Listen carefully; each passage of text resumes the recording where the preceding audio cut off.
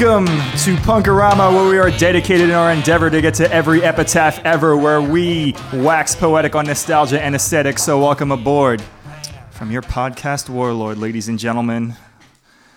Big in Japan. You could call me that. I'm half Japanese, and I'm 6'2". You're very tall. Thank you. Yes. I try. You're Batman height, by the way. 6'2" is Batman height. Is it? Yep. I feel like it's a lot of, like... That's like a height. I don't know what it is about that height. Yeah. But when I was younger, I wasn't always this tall. I was like kind of a short, chubby Asian kid. But for some reason, I had 6'2".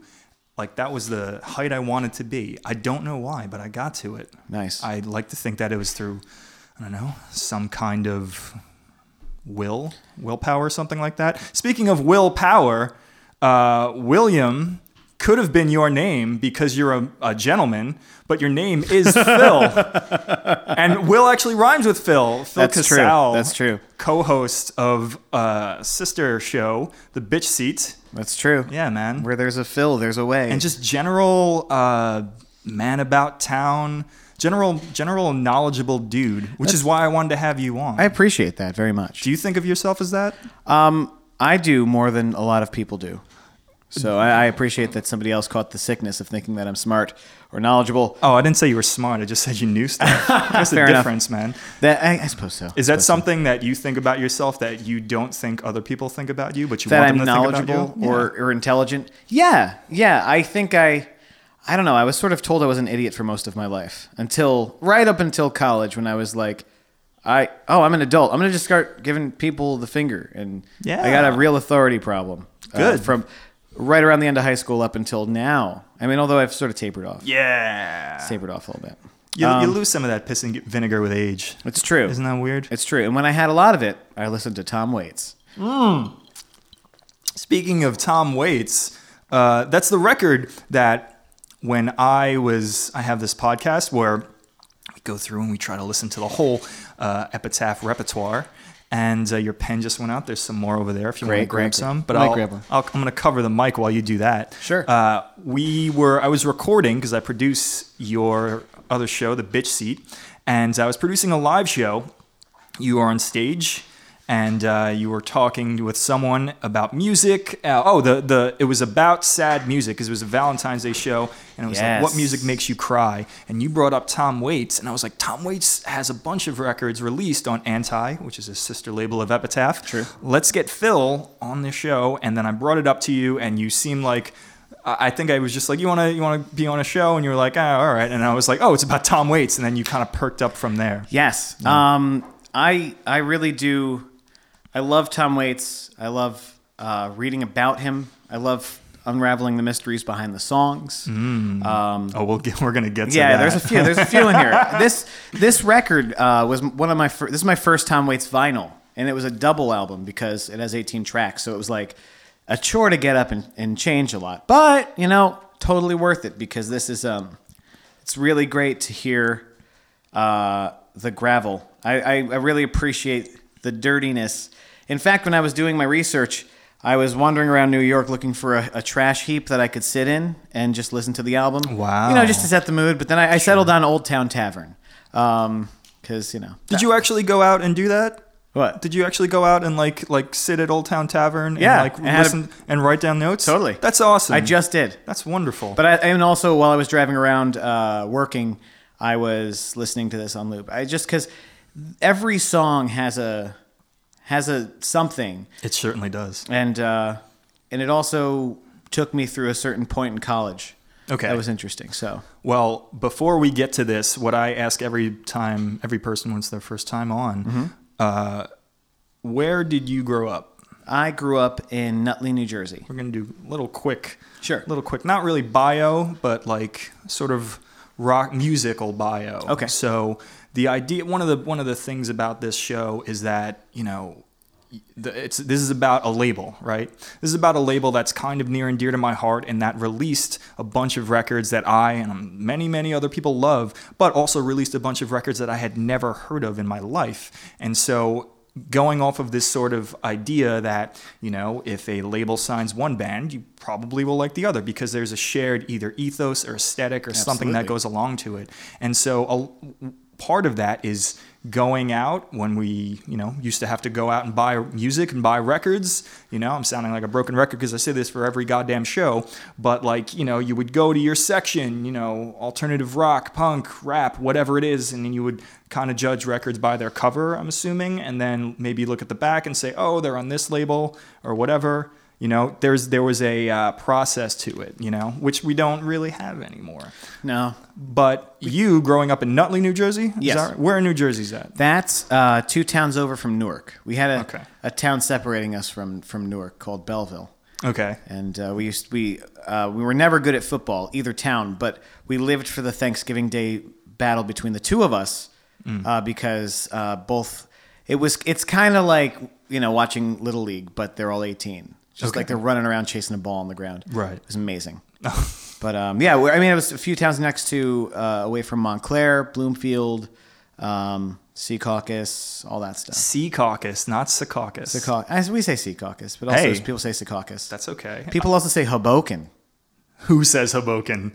Somebody from Weehawken. They're wrong. Yeah, she means well. So, have you grown up in Nutley your whole life? Did you born there and all that? I moved there from Tom's River when I was 5. Okay. Which is sort of fortuitous because about 5 years later there was a cancer outbreak. That's right, I remember that. But you guys had a great Little League team. I think still do, Tom's River. Tom's River is not bad with Little League. I've heard that. Also in New Jersey, for people who don't know that Tom's River is also in New Jersey. When did you move from Tom's River? How old were you? I was 5. Okay, so you weren't old enough to go out and buy music yet, right? No. In fact, I didn't really do that until, I would say later on when I should have, because I was very inundated with the Beatles and Frank Sinatra, and I was very... From family? Yeah. Okay. My mother would drive, because we had... most of the family lived in Nutley, and so we would drive up and down Tom's River, and they lived there when they were pregnant with me, and they would listen to Frank Sinatra, and they swear that the osmosis of the tape player / 8-track playing while I was in the car sort of aided my development in terms of just preternaturally loving Frank Sinatra. Oh, okay. I was wondering where that was leading to. Yeah. I mean, loving, because that could have been you got your looks, got your beautiful voice, your abuse towards women from Frank Sinatra. Yes. But I know the third one not to be true. Suicidal tendencies. Really? He tried to kill himself a few times. Frankie. Very emotionally unstable. But when did you start buying your own music, getting your own cash and buying your own music? When I started, I was in middle school or high school. Okay. And I was again, going back to the Frank Sinatra, I was obsessed with lounge music.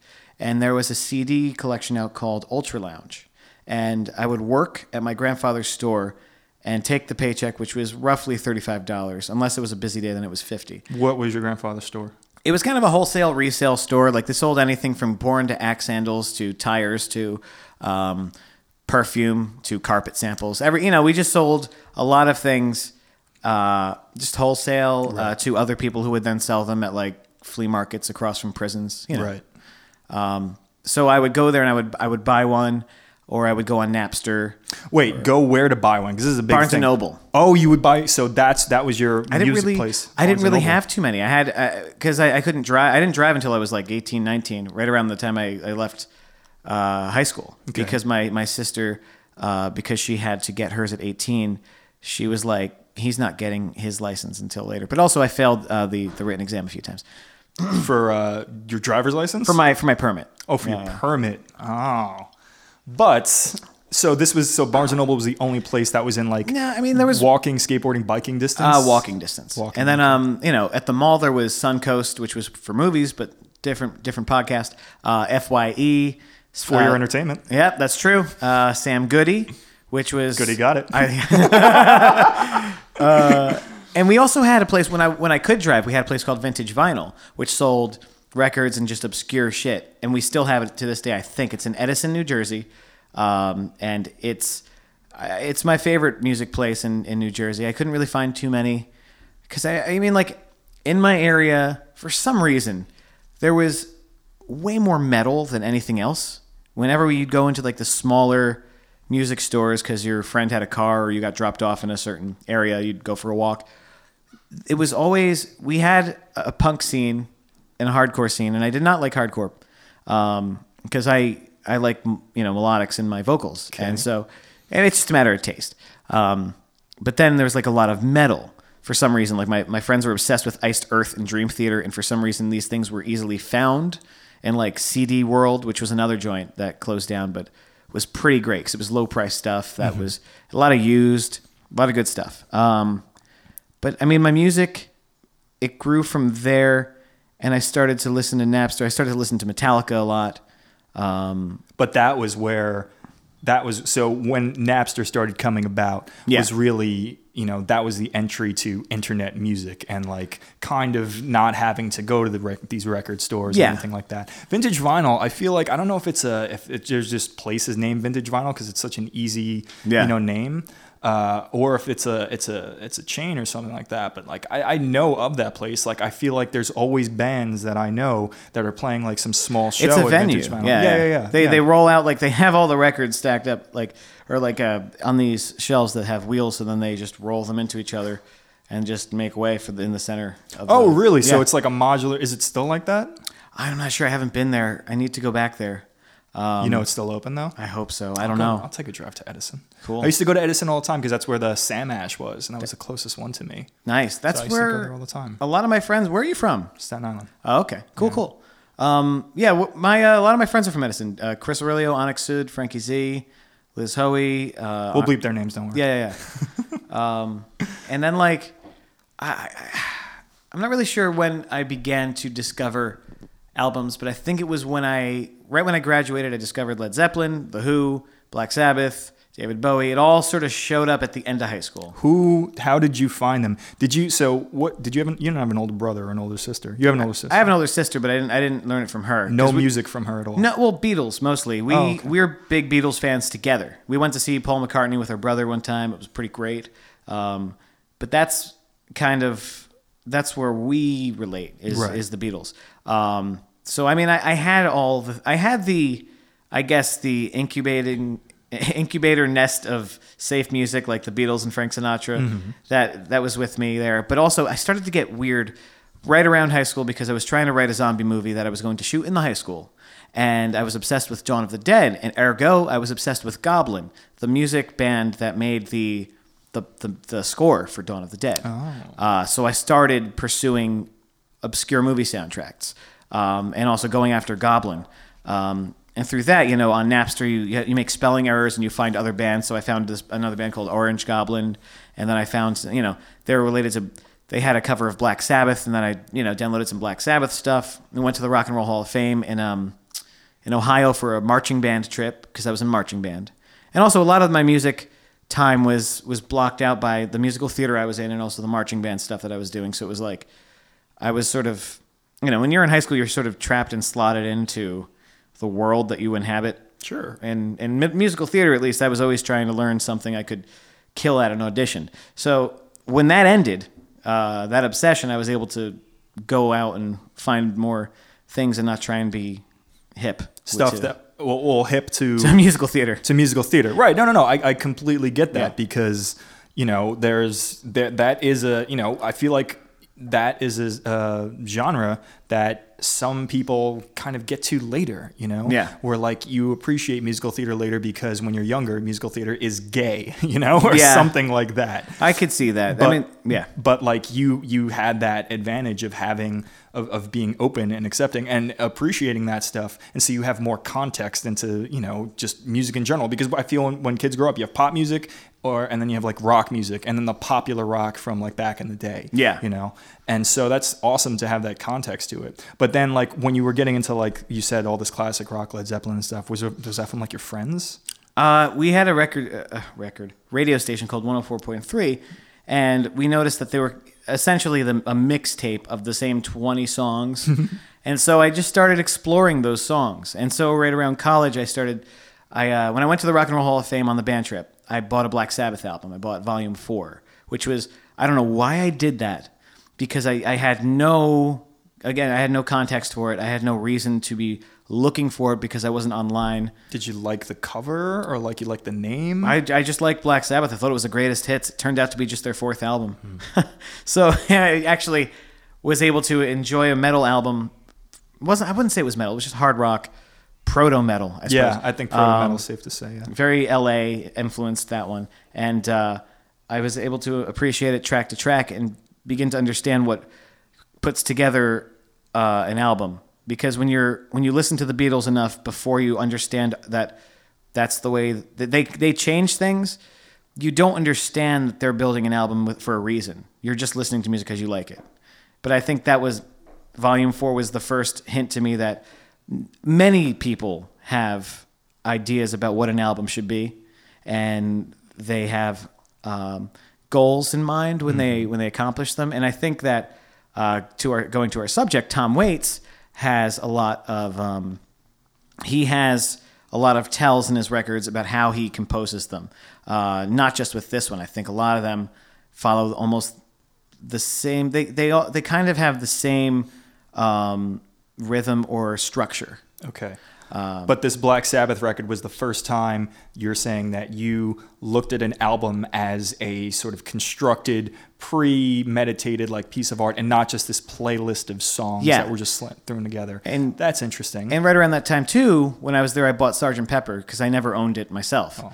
So I was just always heard the tracks in the car, right, from my folks or something. But I finally got to sit down and pick it apart and realize it's this one big cohesive piece, especially Sgt. Pepper. Yes. Of probably the most one of if not the biggest, most popular example of a concept record. True. So Tom Waits, when did you first hear this dude? My freshman year of college. My director of the show I was doing, Michael Finnerty. I'm not sure which one it was. I think he had Tom Traubert's Blues on, which is the one that's like, "What's in Matilda?" That one. It's all piano. It's not very weird. It's just him and his crazy voice, and it's very heartfelt. But I was like, "What is this shit? Turn it off." Mm-hmm. I just didn't understand it because it was just an unpleasant voice, and I, as a child, had a irrational fear of Louis Armstrong. That's so funny you say that. I have that note that one particular song, yes, his voice in general, but one particular song sounds just like a Louis Armstrong song. Picture in a Frame? If we're going to zoom ahead, it's... yeah, that's it. Jeez Louise. Perfect. Look at you. Yeah. Knocking it out of the park. You had an irrational fear of Louis... Well, as a kid, my parents would put him on just to watch me run into my room. I would say, you can just say fear of Louis Armstrong, and it's just natural. Yeah. That irrational follows that. You have no idea where that comes from. It's just his voice. His voice, and I know as a kid, certain horns in songs would creep me out. Like in... lower brass? Yeah. Okay. Oh, there's a very, very, ominous brass solo in Peter Gunn's theme from the Blues Brothers soundtrack. That's another one. I was obsessed with the Blues Brothers as a kid. Right. And later on just began to appreciate the blues themselves. Thank you, Blues Brothers. You're not so bad. I feel like everybody... Do people shit on the Blues Brothers? I think they do. George Carlin has a whole bit railing against the Blues Brothers for being white guy blues. And I'm like, no, but they're turning you on to the blues. You're going to look for more, and you're going to find Philly blues and Delta blues and all that stuff. Well, he's dead now, so I don't think you need to worry about that. I don't think a lot of people shit on the Blues Brothers. No, I know, of course. I don't think a lot of people shit. At least I don't hear a lot of people shitting on the Blues Brothers. I think that, if anything, people are annoyed at, the popularity and people just quoting it over and over, because the thing they hate, I think, about the Blues Brothers is the annoying fanboy culture that it spawned, where it's this movie for band geeks, where it's like, oh, you want to be cool? All right, as soon as you're in band and you find that movie, you automatically get yourself a hat and the glasses and the tie, and you automatically but all that, and I think that might annoy people. That could be annoying. Yeah, I can understand that. I mean, and that's neither here nor there. It isn't. I never really fell into that because I was very not. I don't think I was very well liked in middle school or even elementary school, to the point where I never really told people I was humming Beatles songs because I didn't. At a certain point, you're just getting judged for sneezing. So at least I was. Okay. I don't know. I was a heavy-set kid, and they didn't like the heavy-set kids. Who would? It's gross. I know, it's horrible. It's not good for your health. No. If we, as a culture, condone fat people, then we are condoning our own death and mortality. Fair enough. I believe that. I'm a big follower of Nicole Arbour. Think she's a great comedian. This is all completely in jest for those of you who don't get that type of humor. That's terrible. Yeah, she's awful. She's the worst. It's like somebody trying to do an impression of Jenna Marbles, but like the devil possessing Jenna Marbles. My biggest gripe with her, and every episode we go off on a Nicole Arbor rant. Not true. This is the first one, but I'm going to make it a regular thing. Okay. My biggest gripe with her is when she was defending herself when she did that awful fucking fat person piece. She was like, well, I make fun of myself too. I call myself like a Barbie on crack. Like, that's like a humble brag. That's a fucking humble brag. You are just saying like, oh, I'm attractive, but like, oh, I'm a crazy attractive girl, And it's, I hate people that want to have their cake and eat it too, because they want to be fucking offensive as shit, but then they want to lean on the liberal sort of, oh, I can do whatever I want because I'm open-minded sort of thing. But also it's just so, it's grating because it's like they're using the rules as cover when they get shot at. They're basically throwing something in front of themselves, and that something is just free speech. I just don't like her, and I already dislike I'm over self-deprecating humor as a whole right now. Like, oh, like, I don't know, like we're both like in the comedy scene, and like I know that there's a lot of people that this is just me who play to that like self-deprecating humor thing because it is a trope, but at the same time it's like my stuff's not very good. Then why the fuck am I listening to you? I know.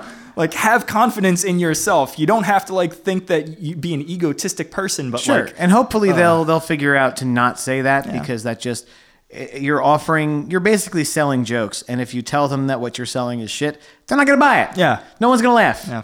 So whatever. Anyway, Tom Waits. People will buy his stuff. They will. Great segue back into this. So this dude, this I can't believe we're all the way back to this. But this guy who was directing your play or something, he had it on. You were like, I don't like this. This isn't candy to my ears right now. Nope. Right. And so let's take it from there. So from there, I had a radio show, and we were playing. Good for you. And I had a whole anti-emo front because I hated emo. I just didn't like how you could say something's emotional music because all music is fucking emotional, but it's just really, it was more fuel to the fire of me believing that my generation was a bunch of idiots. But they're not, the musicians themselves aren't saying it. No, they're musician not. calls themselves emo. It's the scene. It's the scene that I hated. Okay, that's fair. The music is the music. I was a big fan of the Ataris for a while. Okay. Right around that time I had OK Computer. I had a lot of Wes Anderson soundtracks. I just discovered Radiohead, as I just mentioned. Mm-hmm. So my tastes were changing. I was beginning to take in new things one by one. Okay. And then one day, I went through a shitty breakup, and I was alone. And I went on Amazon looking for music recommendations, and I saw that Tom Waits' Swordfish Trombones and Closing Time, which is his first album, were good music for quote unquote for people who want to be saved, or at least I don't even know what that means. What a weird way to I don't know what that means. But I got both of them. I got his because they're both clear marks in the eras of Tom Waits, and that's where it began. Mm-hmm. So, Swordfish Trombones being the first one, and just a strange record. It's just sonically it's just there's something off and very in your face and aggressive. And my girlfriend Lissa hates Tom Waits.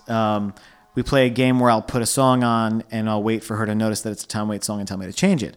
And I think she is very intimidated by his macho bravado. And I didn't understand that existed. I just thought it was a strange. He is himself a strange guttural creature. Yeah. I don't think it's macho. I just think he's wounded and he's singing a song. Okay. I think there's he's a male. There is masculinity involved. I don't think it's a sexual masculinity. I think it's just I don't understand that. You're saying that she thinks that he's imposing his masculine machismo through this sound. Like, yes, he's like not forcing it, but like pushing it out there. Well, I mean, with his voice, it kind of sounds like he's pushing something out there. On some, but not all. Yeah. Which, all right. Maybe we should start getting into this. Let's get into this right now. Because we're about a half hour. Okay, so I'm going really quick. this is perfect because I'm gonna list off everything I know about Tom Waits to you right now. Okay. Ready? No, that was it. Oh, okay. I don't know. The only thing, I swear to God, the only thing I knew about this dude is that he had a crazy rough voice and that he was in Cigarettes and Alcohol. Yes. That movie. Cigarettes and Coffee. Sorry, Cigarettes and Sorry. Coffee. Cigarettes and Alcohol is an Oasis song. But that is truly all I knew about him. And I knew that he was this dude this is not what I know. This is what I thought of him. And I guess still think of him. He is this dude who is lionized in our culture by certain people who are of an independent mind, going back to the Blues who Brothers, appreciate that stuff. Like you're going back to the Blues Brothers of like well, I mean, I was railing against the scene. You as well. You didn't like the Blues Brothers sort of aesthetic. Oh, but also, I'm not railing against anyone. Okay. I'm not railing against anyone at all. I'm not saying it's bad to lionize them. I'm just saying that is the culture that I think. Would you disagree that there is this subculture of independently minded people who appreciate independent art that sort of lionize Tom Waits as a not deity, but just this amazing artist. He's not a singular thing. Tom Waits was born December 7th, 1949. I don't know the names of his family because I am not a good fan. But he has a hearing disorder called, I believe, sonic dysplasia. Oh, I didn't know this. He hears things differently. Oh. And so his music also is a reflection of his point of view. But also, Tom Waits is an actor. He's produced several musicals. He is his shows border on cabaret or performance art. Mm-hmm. So he has his fingers in a lot of pots. He does a lot of charity work, and he's a guy that sort of defies categorization. Much closer to Bowie in that he has very clear eras. When he starts out, he's a singer-songwriter. He's just some LA dude. He was raised in LA. He was raised always like sort of halfway in the desert, halfway in the city of it. Are you saying this to contest what I was saying at all? No. Okay. No. Okay. I'm yes-anding. Okay. No, that's cool. I'm just wondering. I agree with you. They do because he is a chameleon, in that he does. Oh, you're explaining why? Yeah. Okay. No, bring it on because I didn't know about the hearing thing. That's interesting. He's a guy that he acts in movies, and when you hear about a musician acting, I am sure you want to cringe. But he's a good actor because he himself is just a strange character. He's a character actor. Okay. Because he is, if you just put him in front of the camera, he's telling you a story just by standing there. Because he's just such a strange-looking individual. Yes. He's worked with Francis Ford Coppola to score several of his movies. Okay. He is friends with Terry Gilliam. He's been in a few of his movies. He's just a guy that he's got his own. I mean, the metaphors. Everybody he's obsessed with junkyards and used things and broken stuff and repurposing. Mm-hmm. And very much in the same way that he produces things, he likes to make sounds that are unheard of and not done before, and he likes to make his musicians play instruments they're not familiar with or comfortable with because he's after a certain otherworldly sound, but also a very familiar sound. It's like he's almost trying to make the sound of a dump truck with music, or a sound of a trash heap, or just a downed ship, or whatever he's going to talk about, which is more or less all that sort of broken imagery. That's his aesthetic. Absolutely. So that is all in service to this idea that he is this very highly looked upon, artist. I don't hear anything bad about him. Okay. And I'm sure if I ever went into it, then I would. I'm sure there's I that. didn't. I just know that people who have, some kind of discerning taste in arts and who, to me, have a certain level of intelligence appear to love this dude, and really like him, and almost. To me, he seemed like this infallible person because I've never heard anyone speak ill of him. And that is a very high bar for me to... Of course, and then here you are coming in. here I am. This is, and to, did I say this on the recording yet? This is my first time I've ever listened to a Tom Waits record. I've heard Tom Waits songs before. This is my first time listening to a whole record of his. And so with all of this leading up to it, the bar for him to deliver this, it's pretty high. It's huge. It was extremely high. And this has nothing to do with him. This has everything to do with me and my subjective experience of this. And so let me tell you, I listened to this record a few times, as did you, of course, but today you listened to it a few times. Yeah. I listened to this record a few times. The first time I heard it, I was like, I had this like perception, like where my arms are crossed and I'm like, all right, impress me, like bring it on. And with that, it kind of fell a little short. And then every time I listened to it after, I appreciated it and liked it more. Yeah. For the most part. Okay. So with that said, we're going to get into the first track of his on this record, which you guys already heard a bit of, called Big in Japan.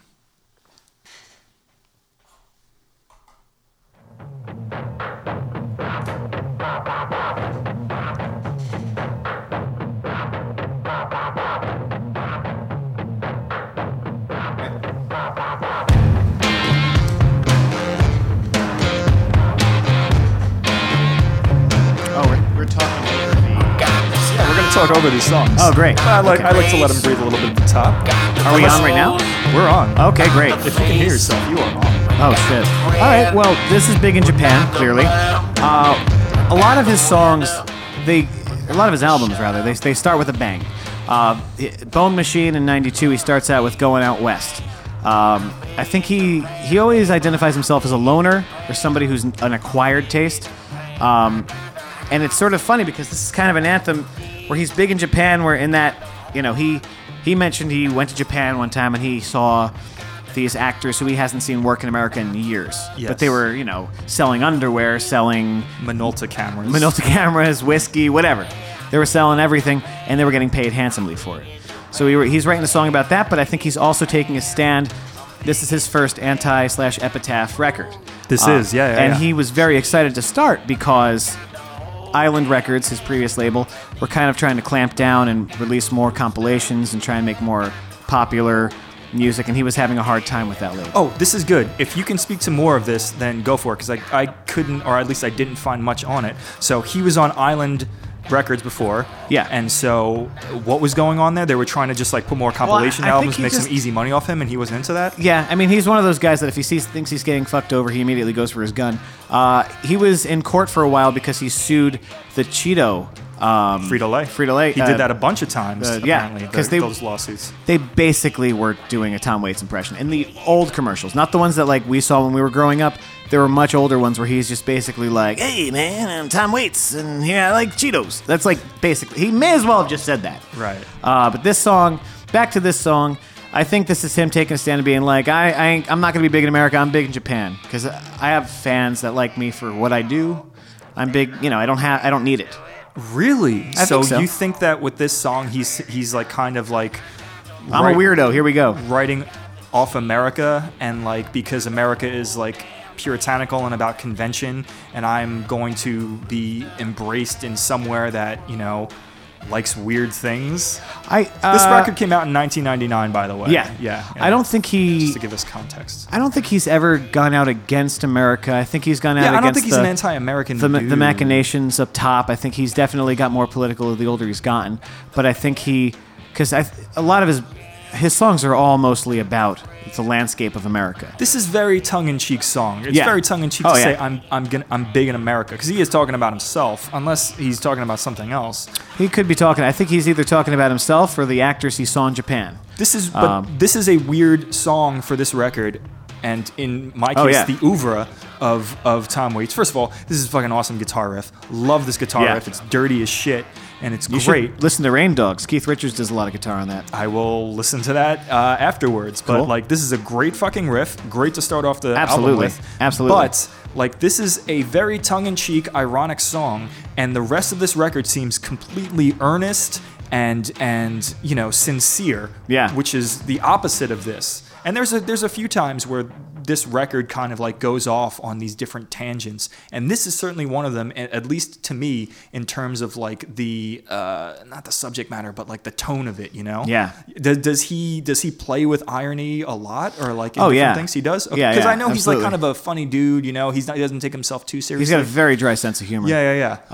You know, there's been a lot of other songs, a lot of different openers that just seem like they're driving ahead right into the album. Like this is one of them. He has one called "Hang On, St. Christopher" at the top of Frank's Wild Years that just sounds like it's just driving headlong into the rest of the concept. Same thing with Bone Machine, the way that "Going Out West."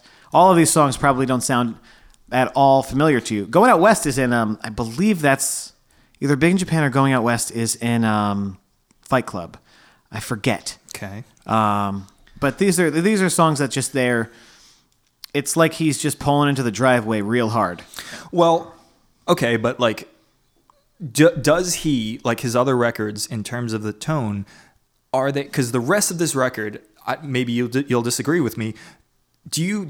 What I'm saying is the rest of this record is very genuine and sincere in terms of its matter and tone. This is the only one that is ironic at all. Now, with the rest of his stuff, is it also, you know, the majority of it is sincere and genuine, or is it usually a mix, or like what happens like with that stuff? You know, I think it's a mix. It's a mix. He goes. I mean, every song is a character, I think, to him. At least I view it as. You know, he has a song called "Shore Leave," which builds on his experience working day and night at this pizza joint when he was a kid, but it's also about being on a ship. You know, so he's taking his experience and grafting it onto some German expressionist strange song, because that whole period you have to go into. I think that he is known for the sort of humor, irony. He doesn't really hit it too hard on this album, but he does in a few, like Filipino Box Spring Doll or Box Spring Hog. God damn. Well, we're going to get to that. We'll get to that when we get to that, if you've got stuff to say about it. I do have stuff to say about a lot of these things. So let's go to the next one. Well, hold on. I still got more to say about Big in Japan. Les Claypool played bass on this. The Primus man himself. Optimus Primus. Frequent collaborators around that time. Apparently. And it makes sense. They share that aesthetic and even that sort of sonic aesthetic to it. It's got this big vocally percussive like beginning and ending, you know, which I don't know. I never expected this out of him, but the more I listened to this record and the more that I looked into it, there is all of this hip hop culture that's a part of this. So this is essentially him beatboxing like in the beginning and end of this. This is his first record using a turntable. Oh, yeah. And that was amazing to me, that because I was listening to a track we'll get to later, and I was like, is that a fucking turntable? Like scratching? And I didn't like it at first, and I still don't think I like it. But we'll get to that when we get to that. You're right. Let's get to the next track. Track 2 is Low Side of the Road.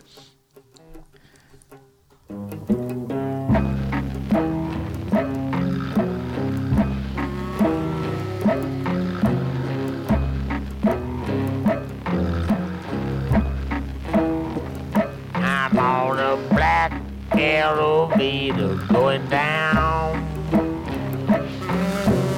Little Joe from Kokomo, it rattles to the ground.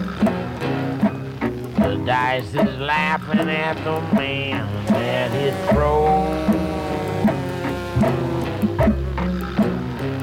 I'm rolling over to the low side of the road. Okay, so right off the bat, this song sounds like it's fucking being played off a wax cylinder. Yep. And like I get that aesthetic to it, and it's got this like all the percussion, all the instrumentation. It's this quaint buckboard instrumentation from the goddamn Wild West. Yeah. And I get all that. This is more of what I was expecting from him, this song, okay? How and ever, this song is so stylized that it sounds pastiche to me. I get he has this aesthetic, but there's so much of it on there with this. Like, it almost seems like he's doing it just to do it. There doesn't seem to be any... I'm not trying to attack this song that much, but, like, you know, you give me your... There are better songs. I'm not saying this is too bad of a song, but I'm just saying this is so heavily produced in the opposite way of sounding crisp and compressed and all that stuff, that it's like it sounds pastiche. It sounds like you're trying to make something sound like this because it's a stylization thing, as opposed to doing it for the sake of the song and in service to this piece, to this track. What do you think of this? Well, I think he might have went a little overboard in the production. I think on a few tracks in this album, but I think it was mostly him in the studio, because he just likes to throw shit into songs. Mm-hmm. Whenever he talks about songs, he always mentions how he's putting it together from like a used hanger and an old dress and a broken clock. Like he's using this imagery to talk about the way that he constructs things, and so everything is sort of put together for a reason. And I really just love the part in the song when it's like, it almost sounds sort of 8-bit, and it sounds kind of creepy. But also, this song is another song I think that's sort of following the trend from the first one. He's talking about the low side of the road. I think he's talking about where he travels. Following the trend from the first track? Yeah, you said the first track from Big in Japan. Okay. I think that this track, following from Big in Japan, is another song about an outcast, about somebody who takes... Setting himself apart. Interesting. But then the next... Wait, what's the... Do you have more to say about this track? I do. Okay, I would like to hear. Okay. I'm going to go back a little bit. Yeah, let's do it. Close your eyes. You're actually doing it. Good. I want you to do this. It's creepy. All right.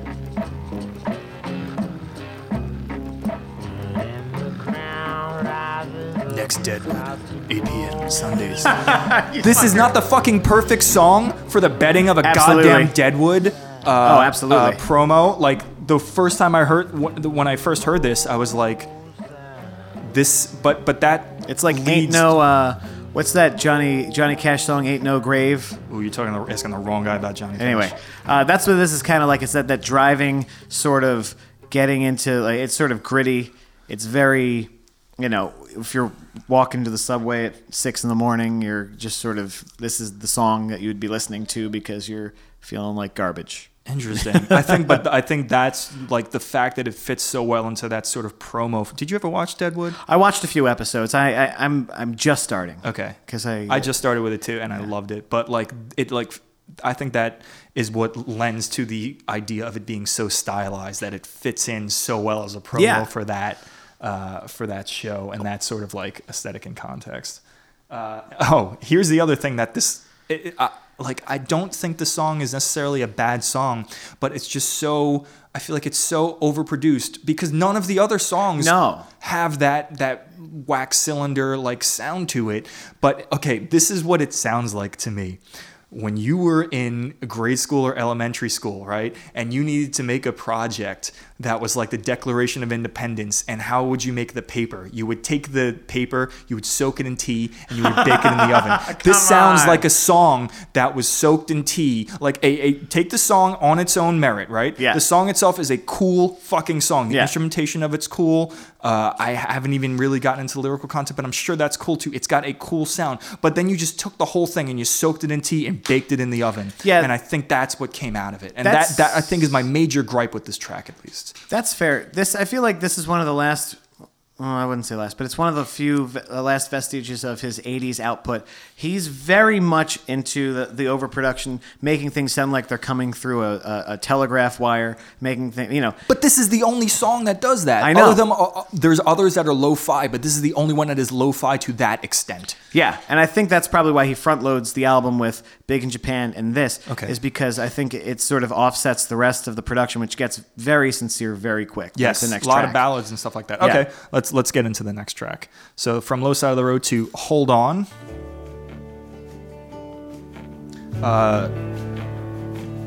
You could just much more cleanly produced than the rest. You can feel the golden hour. Right.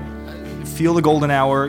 This is, I don't know if he does many covers, but this being a Bruce Springsteen cover is like, really telling. Funny enough, actually, this is his song, I believe. But it is his song, and that's what the rest of the internet says, but I refuse to fucking believe it that this isn't a Bruce Springsteen cover. Well, he wrote Jersey Girl, and Bruce Springsteen covered that. I guess that makes sense. He's not a commercial guy. This song, you could play it. This could be someone's first dance at their wedding. Yes. This song is often covered. Actually, they cover it in The Walking Dead of all places. One of the cover it? Yeah, Beth. She sings it in an episode. She's like, when they're in the prison, she sings it by herself while it's like a montage of people getting on with their lives. Right. But this song, this song just opens up my heart. There's a few of these songs. This album, I think, has a lot of his ballads, love songs, and things of that nature. But I don't think that he is a typical love song or balladeer. No. Because his songs aren't "I love you now" and This is all young love. This is worn love. This is like, what are we doing tomorrow? This is like, enduring love. This isn't about fucking I want to hold your hand. This is, I really hope that we can keep this together.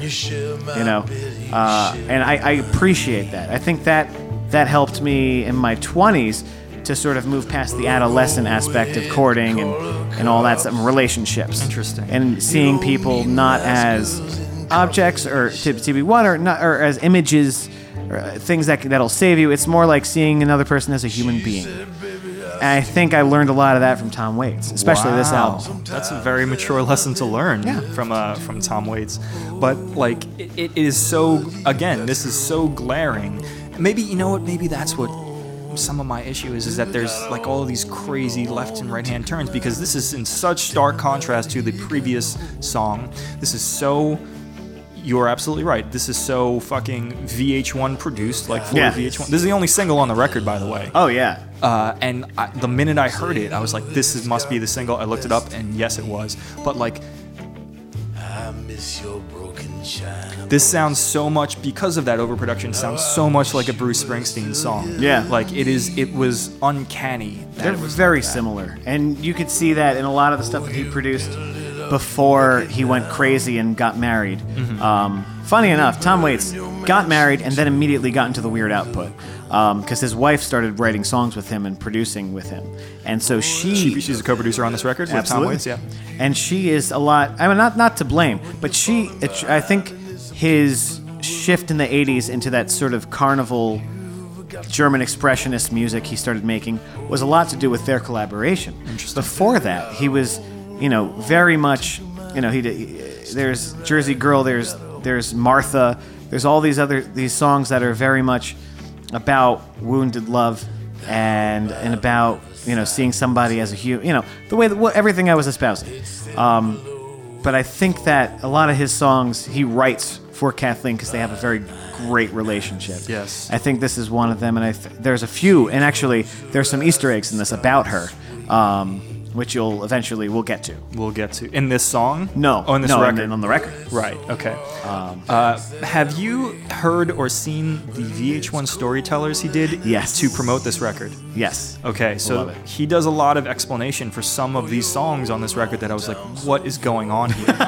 And luckily, I have them, so we'll play them, and you'll hear it straight from the horse's mouth of him explaining some of these goddamn songs. Yeah. They're not. I don't know if they're all necessarily true or just good stories. Here's the thing with that. I thought about that too, because I was like, oh, maybe he's just playing around. But he seems, again, so genuine and sincere, especially in that special, that I have to me at least, I believe it.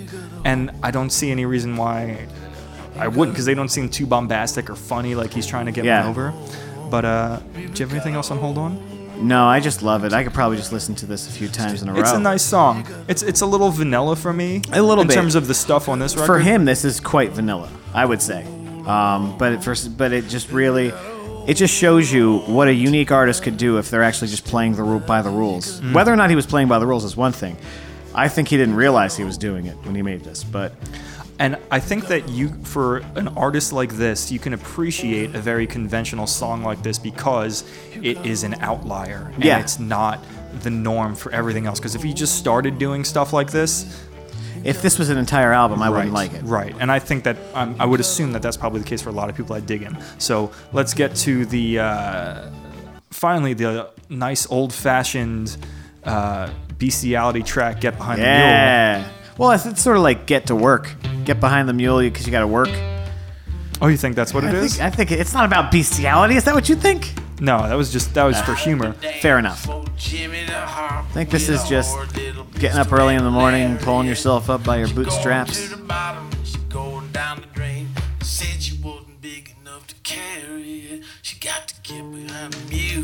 Kind of sweaty, this song. Very sweaty. It definitely sounds like something that you'd be shoveling, like in oh my God, what is that Paul Newman movie I'm thinking of? Oh, Cool Hand Luke. Cool Hand Luke, just on the side of the road. Oh yeah, slicing off the stuff. So I'm not gonna play it for this track, but in the VH1 Storytellers, he talks about how at least the inspiration for the title of this song was he was talking about his wife, Kathleen, right? Yeah. That's her name? Kathleen was like, oh, I didn't marry a man, I married a mule. And he's like, well, you got to get behind the mule. that was one of the supporting. Easter eggs. Yeah. Oh, there you go. Yeah.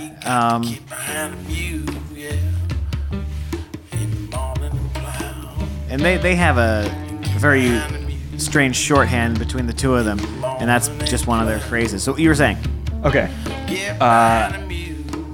One of the interesting things about him, and at least this record, is that his voice is for this song is so drastically different than Hold On. Yeah. You know, and he does that throughout the record. Yeah. Where his voice really, it's not just either a soft or a hard song. It runs this gamut of this, like, he has this like Tom Waits palette of sounds that he makes with his mouth. And that's interesting to me that he does that. It's true. Yeah. It's almost the same way Paul McCartney has certain voices in his toolbox. Where like he's got the screaming proud black lady, he's got the poppy Paul, where it's like, okay, this is Paul. He's got the screechy Paul. He has different types of screaming. Okay. Same thing with Tom Waits. Tom Waits has different kinds of characters. You know, when he's you're gonna get to it, but he has a compilation called Brawlers, Ballers, and Bastards. Okay. One of them is a lot of the CD is just talking tracks. And every one, he's a different character. I mean, he's just talking. Right. But he's reading a poem, he's telling a bedtime story, he's talking about cars that he lost. Do you think that's self-indulgent? I think it do could. that? I think it is, but I think it's also. Well, I don't know. I think it isn't to an extent. I think that when he started, he was basically trying to be himself.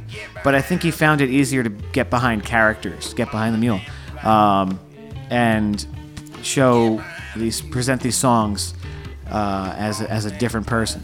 His tour movie, Big Time, is kind of like that. This is like a doc, or it's kind of a doc, but it's a concert movie. Okay. But it's him with different sort of. He has different props and things that he on stage, and he presents himself differently for song to song. But he's also just an oddball. Yeah. Like the way that he carries himself on stage, he almost moves like Max Schreck in some instances from Nosferatu. The way that he curls up sometimes, but then sometimes he doesn't. It's all this body language he presents. I wouldn't be surprised if he's doing it in the studio when he's recording these songs, like contorting himself to get to that character that he's hoping for. Sure. Yeah, I don't can know if- absolutely see that. So, Yeah, I could because changing your body position absolutely changes the tone of your voice and how Yeah. it works. I wouldn't doubt that at all. Yeah, I think you're onto something. But I don't know. I could see it being self-indulgent, but you could say the same thing about Bowie. He's a different character in whatever record up until Let's Dance, when he is just Bowie to the duration of his career. But Here's the thing with that, because if I say let's say you made something, and I was like, Phil, this is a self-indulgent piece of work, you would take that as a derogatory thing, right? I would a little bit, but I mean, yeah, Because I think that is what that term has sort of garnered in our culture. True. But I think that you can look at something being self-indulgent as an objective thing, and whether or not that piece of art is good or appreciated, that's where the subjectivity comes in. Because this Tom Waits just doing spoken word stuff is self-indulgent, but if it's great, then it still means it's a great piece of work. Yeah. It doesn't mean it's not self-indulgent. Oh, true. Same thing with a lot of stuff with Bowie, And I'm not purporting to be the biggest Bowie fan or person who knows any stuff about him, but a lot of his stuff was self-indulgent, but that doesn't mean it wasn't good. True. I don't think there's a mutually exclusive. No, I don't think so either. Thank you for helping me come to terms with the self-indulgent. Okay. Oh, I'm glad I did that. Hey. Let's say this is self-indulgent in a good way. Well, I'm glad I could do some Tom Waits good and get you to have a realization here. Anything else we'll get behind the mule? No, I'm fine. Let's get in front of it and let's Get in move front on. of it. Put it in the other hole, which is House Where Nobody Lives. What a sad fucking song. Fucking sad song. It doesn't get more devastating when he's trying to talk about family that's no longer together. There's a few in his whole oeuvre, if you will. I used that word before. Okay. Yeah, it's okay. I broke talks my ice on it. That's where it just talks about broken homes or lost loves or lost children.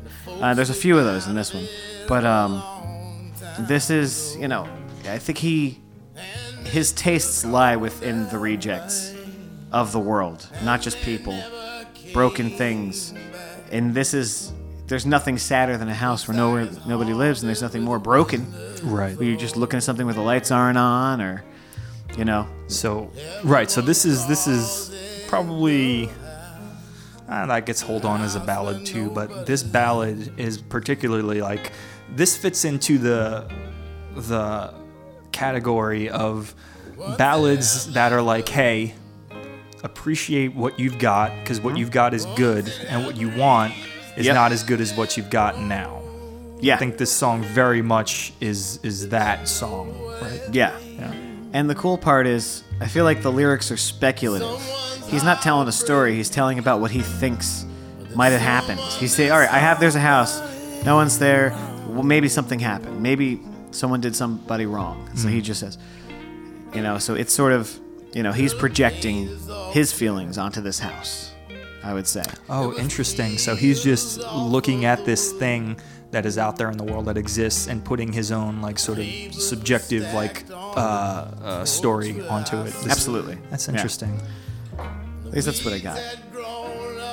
I always take him as like he'd be a great spirit guide in a movie. Oh, he'd be a great ghost of any Christmas. I just watched The Night Before, that Seth Rogen movie. Oh, how was that? Last night? It was fun. All right. I liked it. And like they actually play off the Ghost of Christmas Past thing and this sort of spirit guide as like their weed dealer. And it's played by Michael Shannon, who's Nice. fucking amazing. I love Michael Shannon. Yeah, he's great. Did you see 99 Homes yet? No, I just don't want to get mad when I watch something. That'll get you mad. The Big Short, that Making a Murderer, I'm ready, but I'm also not sure I want the time to be outraged because I'm generally upset about something. I think that like Making a Murderer, like if someone just told me about it, I would have gotten like outraged and all pissed off. But after watching it, I was more just bummed out than having vitriol. Like, Okay. Fuck. Like, Do you want that? I don't know if I want that. I think I'm gonna watch some Portlandia, and Yeah, I feel like that a lot of the time too, where I just like don't want to be bummed out or like feel anything other than happy. But like, it's good to expose yourself to that stuff. You know that. yeah, my 20s were full of a lot of sad foreign films because I was a film major. So it was just like a lot of. I feel like I'd hit my fill. Ha! No pun intended. But I Have you made that into a show yet? Hit my fill. hit my fill. No, not that yet. Okay. All right, writing that down. Anyway, I dig this song. Do you have anything that you are curious about with this? Without love, it ain't nothing but a house where nobody lives. No, I just wanted to let the rest play out. It's Nice. pretty. It's real very pretty. I love that guitar. Without love, I found myself writing that a lot in Yeah. my notes. That like, just like saying this is pretty, Yeah. which is I didn't expect to do that. Nope, no one expects it from a Tom Waits song. This song is this album I think is, if it's known for anything, it's really loaded with beautiful melodies. Which is funny because he had a compilation of songs from the Island years called Beautiful Maladies. Mm-hmm. Oh, I get it. That's very clever. Yeah, because a lot of his albums, they go into ugly and they stay there for a while. So getting back to the idea of like me having this perception of him as just like this, rock. I'll use the word deity. You know, almost infallible, like artist. And having this really high bar that he would have to hit, which is not fair to him, but I still had it. Of course. Here's the other way that I sort of thought that out was like if I walked into a bar, right, or I walked into an open mic, and I saw someone on that stage, just playing these songs, without me knowing what they were, I'd be like, this is incredible. This is amazing. Yeah. But because of the fact that I was pre-loaded with the fact that this was Tom Waits, I was like, it was underwhelming for some reason. Yeah. And that is, I think, a strong distinction to make where, these songs and this record is great. I think it's a great record for the most part, but like having that idea of him as like this, this I don't know, this person I didn't know anything about except that they were great. And then hearing this, I don't know if I was like let down is the right thing to say, but just like, I'm expecting more. What can you expect? You had a certain. I don't really know. I had the same issue when I was getting into Harry Nilsson because I was told I had to listen to him, so I started listening. I was like, whatever, who cares? But then I just decided I put it all on my iPod, and I'm like, fuck it. I'm going for a long drive. I'm just gonna have to listen. Mm-hmm. And then eventually it snapped, like it hit.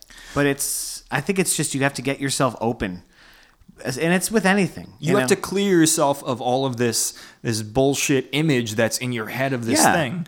And that's truly what it was with this, because the first time I listened to this, I was very skeptical, as I am with most things, but more skeptical than I would normally be because I had this preloaded image of what he was in my head and what this was supposed to be. Yeah. And then like hearing this and being like, this is not as weird or crazy or as life-changing, because it didn't change my life the first minute I heard the first goddamn chord, and that's what I was expecting. But I didn't have that. And once I got past that bullshit stuff, because it is bullshit stuff that I made in my head, I grew to like appreciate and like these songs more and more. Yeah. Yeah. So Cold Water. Cold Water. I love this song. I want you to you bring your notes out first, because you've done more due diligence than I have. This is such a great Delta blues song. Just he's in the cold water. He woke up. He's got to get back to work. He's just uncomfortable. I watched a play one time. My buddy Ben, he wrote this play where Act 1, these two characters, they have to jump into a pool to get something. Act 2 opens up with them covered in water and just shivering while this song plays. The lights come up slowly. They're just like, they're angry, they're tired. They just went through a fucking ordeal, and now they're covered in freezing water. And then that's where we join them. Mm. And this song was perfect because it's, it's basically that. Like, this guy's talking about the situation that's getting worse and worse, and he keeps referring to the cold water because the cold water is just like that unpleasant, why am I here? Mm-hmm. Why am I experiencing this? I hate cold water. I like the song, but I hate, it's just, it's that unpleasantness. That's what this song just feels like. Yeah, well, here's what I think that he's doing with the song. Okay. I think he's being cute. I think he's being cute with the song. Because what is this song? Hold on. It's another example of his wit. This is a song that kids sing on the bus on the way home from a field trip, Like, he's got the whole world in his hands. Also a song the whole wide world. That's true. It is also a song people would sing in a field. It's an old rhythm. It's something that people would sing together. It is a song that people can experience as a unit. Right. It definitely seems like a song a group of people would sing. But here's where I think he's being cute with this and cheeky about it, is that this is a very cutesy song that has this very familiar melody that sounds like, to me at least, school children would sing it, but he's juxtaposing it.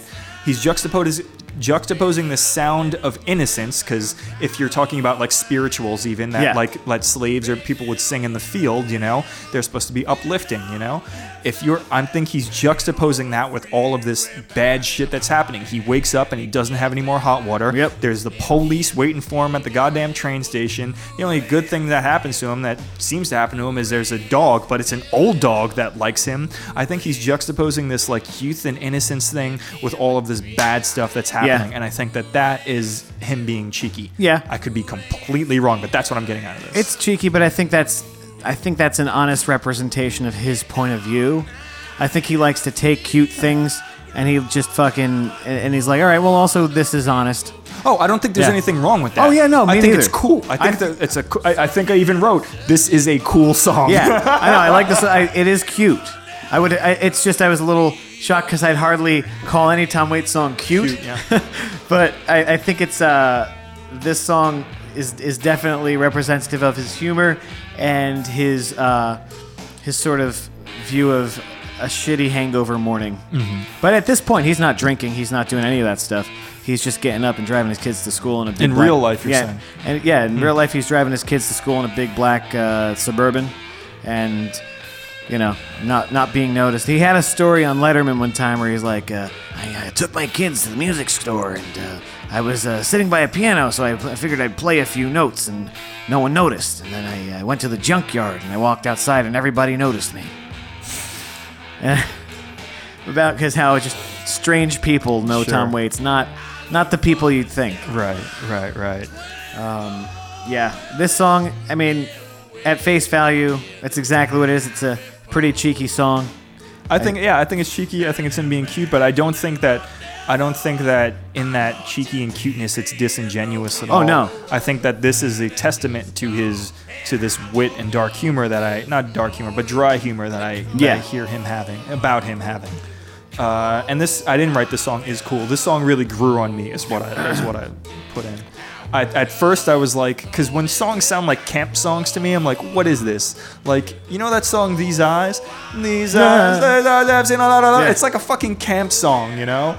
And like, that bugs me some of the time, but this really did grow on me because he knew what he was doing. Yeah. And I think he was using this as like a contrast to what the subject matter is. Yeah. A lot of this, though, if I may, it reminds me of my time in college, and the reason I identified with it so much is because I would wind up waking up in some strangers on their couch in my jacket still, sitting up because I passed out from being drunk and it's freezing because it's Montclair State and they don't put the heat on, and sort of having to live as a giant mess for most of college. Is that true about Montclair State? I went there when I went to baseball camp there when I was a kid. It depends on the dorm. I guess that makes sense. I think they kept this in the nice ones. Yeah. Well, when I was there, everything was under construction. But I mean, me and my friends, we were all huge Tom Waits fans, and we were all mostly degenerates. So his music was very much. He was sort of the patron saint of our antics.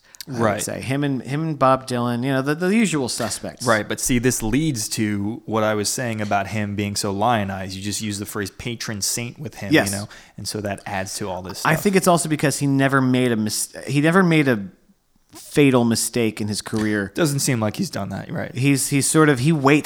Tom waits years. Patient man. It's in the name. He waits years before he does a record. This one was 4 years after the last one. And the next time I think he does an album that isn't based on a musical is 2003 with Real Gone. Because before that he does Alice and Blood Money. They're both based on adaptations of plays. Interesting. First album, at least that I have in here, perhaps it's just studio, but in 6 years that he released. Because the previous one to this was 1993, The Black Rider. Is Black that right? Rider, yes. 6 years. Because then before that was Bone Machine in 92. He comes out in fits and spurts, where you know he'll do a series of things. If he has a concept in mind, he'll put out a lot of Tom Waits and then disappear. I think he really likes that. Good. And you know what? I'm glad that he is at the place where he can do that. Yeah. Because a lot of times artists, at least when and he's not a young artist. This isn't like his third record. This is his 12th studio record. You know, well, they'll have to put out a record because they need to make money because they're people. Yeah. But I'm glad that he does. This is one of the things that I did get from him. He does seem like a true artist in that, and an artist that I think I would appreciate, because he makes the stuff on his own terms. You know, he's not forcing any. Nothing's contrived. He makes stuff when he seems like he wants to make it, which I think is great. Yeah. So getting on to Pony, not a Genuine cover, unfortunately. No. I like the song. I actually didn't have any notes on this. It's like a sad cowboy anthem. What of these? There are so many that I think you could say that for. That's true. I just feel like this is the one. This guy would be singing at a fire with his guitar, talking about his pony. Didn't he name it Tallulah? Isn't the pony named Tallulah in this? So, yeah. I think I did like that.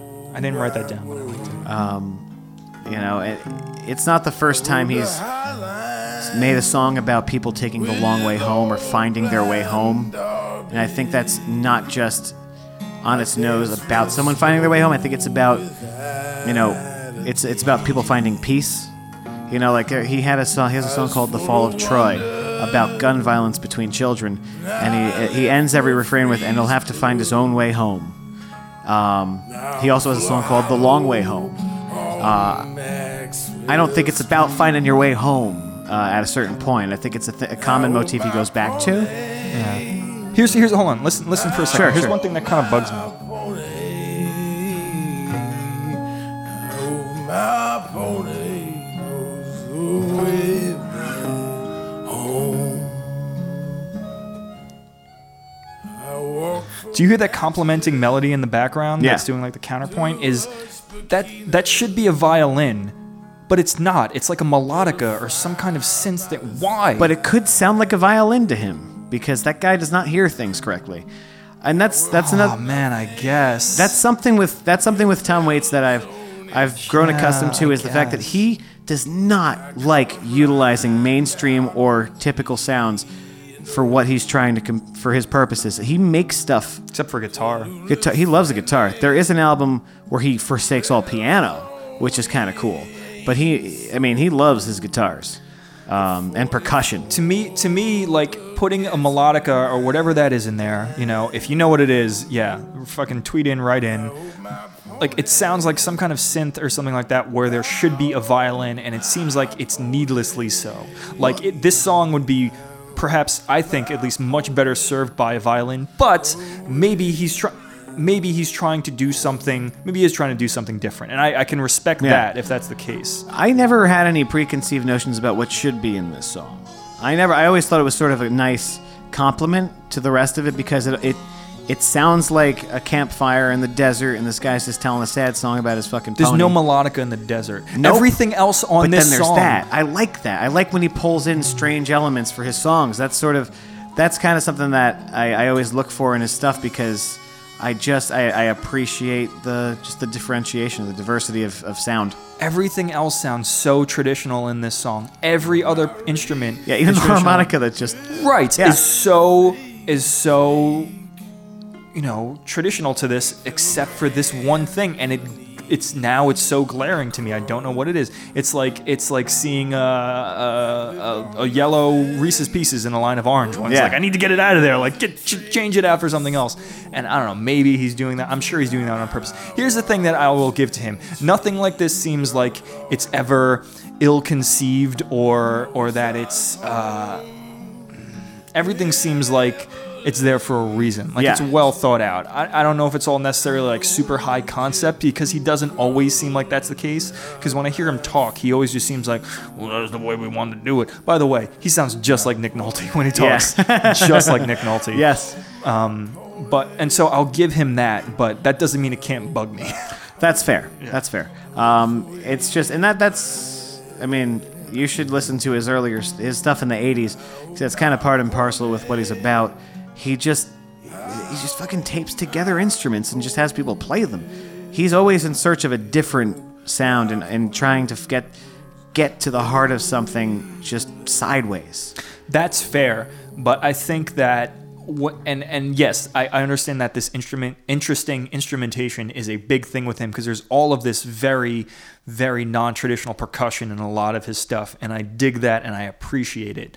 But it didn't seem like it fit in with the rest of that. It seems like I bit into a peanut butter and jelly sandwich and I just tasted cilantro. Like it just seemed like this thing that was out of place to be out of place. That's so weird. Just to me. Okay, speaking of weird, we're going to get into a guy. Here we go. I love this song. This is, oh, you do? It's not a song. It's not a song. Listen. Let's play it. We're not going to talk at least for the first 20 seconds of this. Fine. And then we're going to let loose. Fine.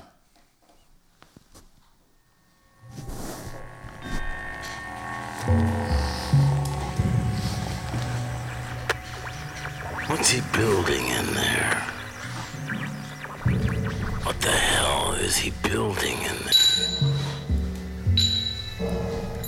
He has subscriptions to those magazines. He never waves when he goes by. He's hiding something from the rest of us. He's all to himself. I think I know why. He took down the tire swing from the pepper tree. He has no children of his own, you see. He has no dog. All right, let's talk. Go. 1950 small town paranoia. What's he building in there? What is that? He's got these magazines just piling outside his door. He doesn't say hi. We're a community. We have a right to know what's happening. That's the character. He's the neighbor of the guy who's building something in his shed, and he's not talking about it. So it's a song about it's a spoken word piece about an outcast. That's why. What does this have to do in context to the rest of the record? Well, what does the record have to do? What's the record saying? The record has a sound and a sonic aesthetic that fits into the visual aesthetic of the cover, where it looks like he's an extra in Tombstone of this sort of Wild West place where there's no such thing as cell phones or cars or anything like that. Everything is sort of rusted and made by a blacksmith, perhaps. Everything is simpler and more quaint and confined. And if a strange guy were to show up to that town where everything's quaint and confined and build a shed where he's building with a consulting company in Indonesia, that phrase does not fit into this record at all. Sure it does. There's consulting firms in Indonesia around the time that this is probably happening. Yeah, but that does... You're defending this just to fucking defend it. I'm not defending it to defend. I really do get a kick out of this because... Not saying you don't get a kick out of it. Not taking that away from you. No. But also, I appreciate it. I get it. I understand. It reminds me of the people in my town who very like, if something's different. I know, I get it. It's a Twilight Zone, and it's a microcosm. I mean, this is a microcosm of everything. When someone's, why isn't he on Facebook? What's he doing online? If he's not on Facebook, why is he only sharing Bernie memes? What is his deal? Like, he's by putting himself in the position of somebody who's judging and trying to be like, he is a threat to the community because he doesn't talk to us. I guess this fits into this sort of outcast. I mean, Hold On is about an outcast. It's about two outcasts with each other. Cold Water is about a guy who's in trouble. He's got an old dog. Okay. Do you play video games at all? Yes. You do? Once in a while, yes. Like, what was the last video game? Fallout. Fallout 4? Yeah. Okay, interesting. I was up for some... I didn't have any plans last night, right? And I was like texting people and seeing if anybody was doing anything. Nobody was fucking doing anything. Or at least they didn't want to tell me. Thursday's the new Friday. So, oh God, I was out on Thursday reading a book in a bar and someone fucking said that and I wanted to fucking kill myself. Why are you reading a book at a bar? Because I can't read it at home because I have Netflix and I have my Plex and I have to clean shit at home. It is easier for me to read at a place with a ton of people talking and noise than it is when I can sit down and be like, oh, I should fold that or I should clean this or something like that. I can't. Anyway. All right. So last night I'm like, you know what? I've been hearing and seeing a lot about this game Fallout 4. You know, I don't play video games that much, but, you know, let me get into this. So I looked on, do you know what Steam is? Yes. I looked on Steam for it and I was like, oh, there it is. It's $60. Oh, you know what? Here's BioShock Infinite, and this is only $30. And I liked the aesthetic of the BioShocks. I never really played them, but they always looked really cool to me. Yeah. And so I downloaded BioShock Infinite, and I started playing that, and I was like, this is a fun game. So I'm playing BioShock Infinite right now, okay? You play video games. Did you play, like, Resident Evil and stuff like that? Great. Again, close your eyes. You don't actually have to do that. But think about this as, like, I was I paused BioShock Infinite, right, to have my coffee and eat a little cereal and then listen to this record. And then all of a sudden I heard this. What is he building in this? This sounds like a fucking cutscene to a video game. Everything about it. The radio-ness of his voice, what he's saying, because it's all of this exposition, but he's only talking to himself, you know? He's giving this exposition to himself, and it's just, and it has all of this other like stuff going on to it. He's reaching out into video game territory with this. He's not just making music, he's making he's telling a story right here, and it can be glommed onto a movie, a video game. I think it's universal enough. That's pretty cool. I will be the defender of Tom Waits for the evening. But that's what you're here to do, and you're not even the defender, but here to possibly even just explain things that I don't get. But I think a better person to explain himself would be Tom himself. Oh, you have it?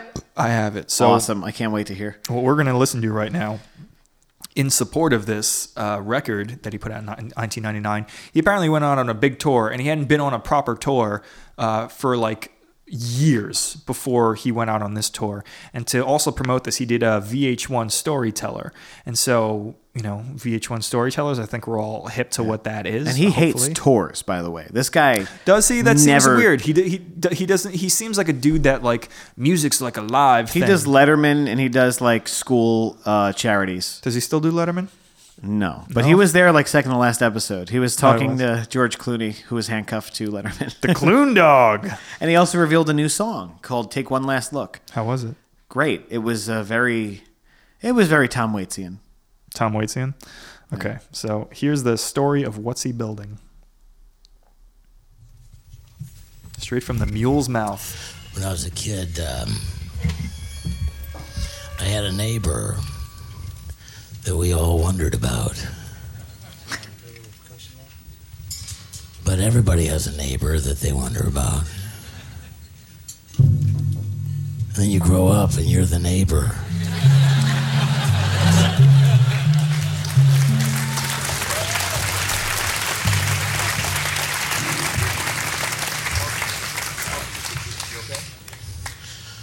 Well, see, his name was Mr. Stitcha, and we used to skateboard by his house real loud all the time. And his wife used to look at us disdainfully, and Stitcha would stick his head out the window and shake his fist and say things like, "We'll get you, we'll get you." And we would repeat other things that are unrepeatable to Stitcha. And eventually what happened was Stitcha died, and everyone said that we killed him with our skateboards.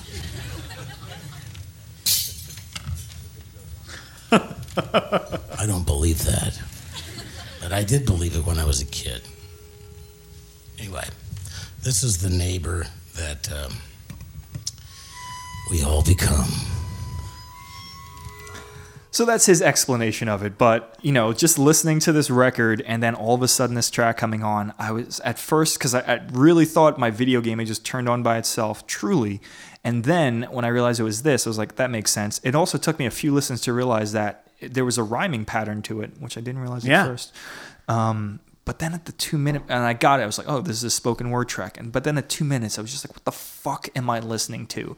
And so on my like fourth or fifth listen now to this record, which is what I'm on now, like it went from, and this is an interesting like sort of progression to me of like listening to this record for the first time. It went from like being not impressed to realizing, no, these are great songs and they're really cool, to now getting into the minutia of them and like starting to nitpick and be like, I don't like this because this seems out of place to me, and I don't like that melodica or whatever it was, and now this track. Yeah, he always has a spoken word piece. Is that so? He like once in a while he'll have one. He has this one called Frank's Wild Years on Swordfish Trombones. That's basically just him telling a story about a guy who was tired of living in suburbia. He has one on. He has a few. I mean, that compilation, Ballers or Orphans, Ballers, Brawlers, and Bastards, has tons of them from him. Because I just think he he likes weaving stories with music, but I think he's just got to put it all down and be like, let's just do this. I'm just going to tell you a story. I respect it. I don't think it's bad necessarily. Yeah. I'm just like, it's just I think that's just part of what he does, because he himself, he's a good actor. So I think he's actually this is a character he's inhabiting for a time. Okay, that's interesting. Do you think that when he's like performing and he's being Tom Waits like musician, do you think he's different like at home and in person, like with his kids and stuff? I think he's just like a bewildered old guy, because his kids are definitely more. I mean, he seems in all the interviews, he's just sort of playing the role of a father who's there, who's present for his kids.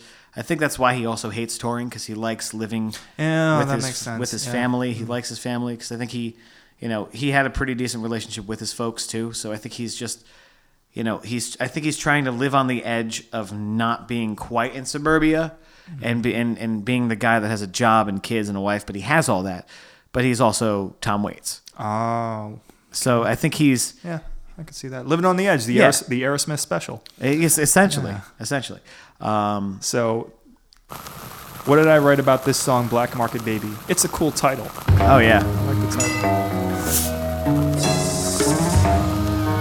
She's a diamond that wants to stay cold. Whiskey from a teacup. I love it. I think the instrumentation on this is great. Oh, yeah. I think it's great. This one, they're going on all cylinders, at least with just the composition. When it comes to, him doing different things, like this is a great example, I think, of where it works so well to me. Yeah. Cold stove and a bed, skillet and a hound. She drove a camel through a needle in this sinking boardwalk town. Yep. She's my black market baby. She's my black market baby. These deep bells that are playing in the background, I think that's my favorite part of this. Yeah. You gotta hear A Town Without Cheer. They basically use dishes. Have you ever seen him live? No, this guy never goes live, and if he does, he doesn't fucking tell anybody. Like that, this is my dream concert. How does he just do stripped down versions of these, or does he have all of this percussion and shit out there? I think he has a band. I've heard live versions. He did a live cover of Papa's Got a Brown New Bag, and he uses mostly bongos. I don't know if maybe he goes out there with a certain amount of instruments and decides that this is what he's going to use on the day. I've never seen him live, but I think it really depends on the level of tour. Like Big Time, he uses a full band. But does he bring out all of this stuff that's making all of these sounds, or it's like a... Because I think that's mostly like recording studio stuff. Right, so, okay. He doesn't bring out like a whole orchestra with him. No. He probably brings a smaller set of people, not like a whole thing.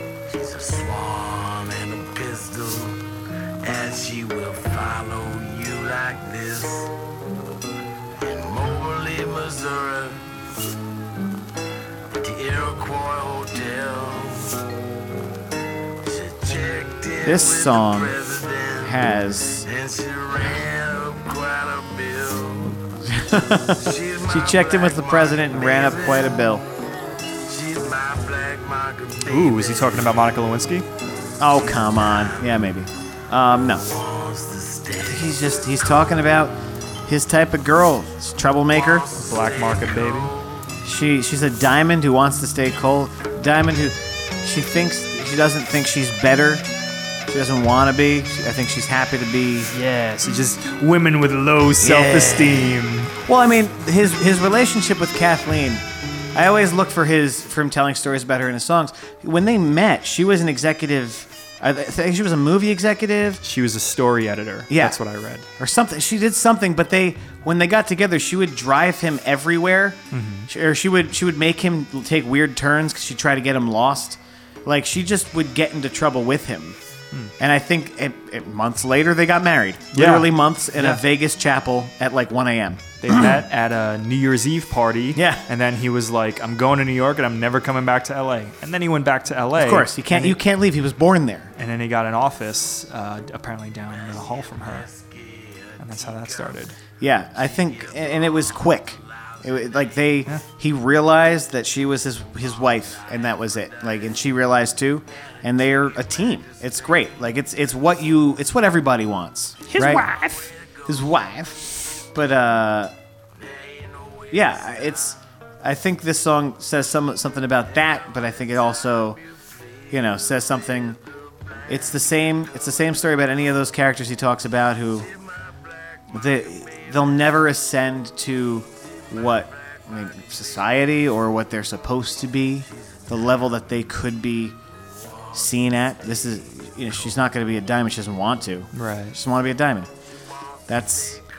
And you know what the thing is? I think that our popular culture right now is kind of flooded with a lot of these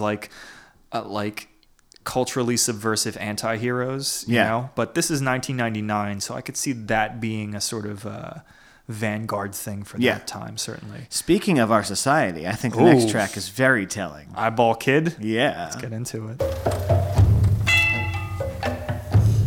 Okay, my one note for this is that I like this song because he's putting a lot of energy into his vocals, which he doesn't do for all the songs. No, he's pretty relaxed for a lot of this.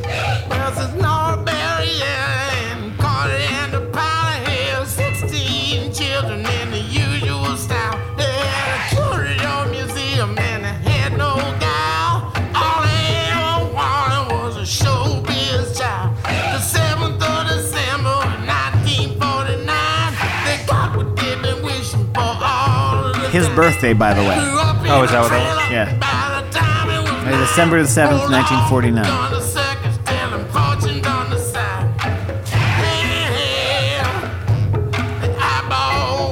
It's basically about celebrity. Even then. This is 1999. He's talking about this family that raises an eyeball to be a fucking star for Hollywood. There's no reason for him. He's an eyeball. But also at the same time, because he's a fan of, the sideshows, this is something that was happening for years. When you come into this tent, look at this talking eyeball. It speaks to that, but it's also about, I want to be a celebrity. I'm an eyeball. I deserve to be a celebrity, right? He's from the point of view of his brother, who is also his bodyguard, who's trying to make him famous because his family wants a star. This is essentially, it's foretelling the Kardashians.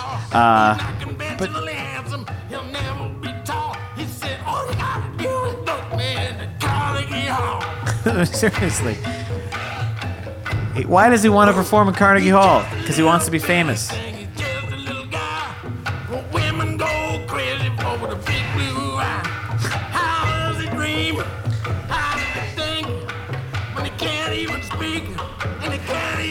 This is a great avant-garde blues song. Mm-hmm. This is a blues song, but this is a blues song that sounds like no other blues song, at least that I know of. Oh, yeah.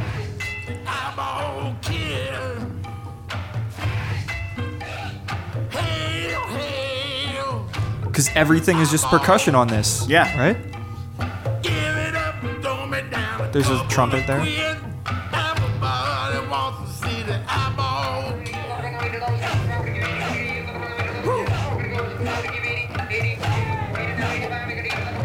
Yeah, there's shouting. There's the.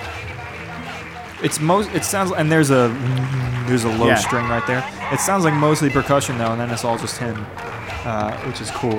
Yeah. Picture in a Frame. Yeah. Track 11. This is a fucking Hallmark song. It's basically a Louis Armstrong. This is a nice piano intro. Yes, this song sounds like Louis Armstrong. And his piano intros are very similar to each other. He only knows a few chords, and he has very specific chord progression that he always sort of follows. And you can almost hear it in later tracks. Is this in C sharp major, which means just the white keys? I think so. Maybe not. It sounds like it is almost. don't have perfect pitch, but that's okay. You could hear anybody. You could hear Bing Crosby. You could hear Dean Martin singing the song. Yeah, it's a crooner. It is absolutely, and that's what he grew up as a fan of.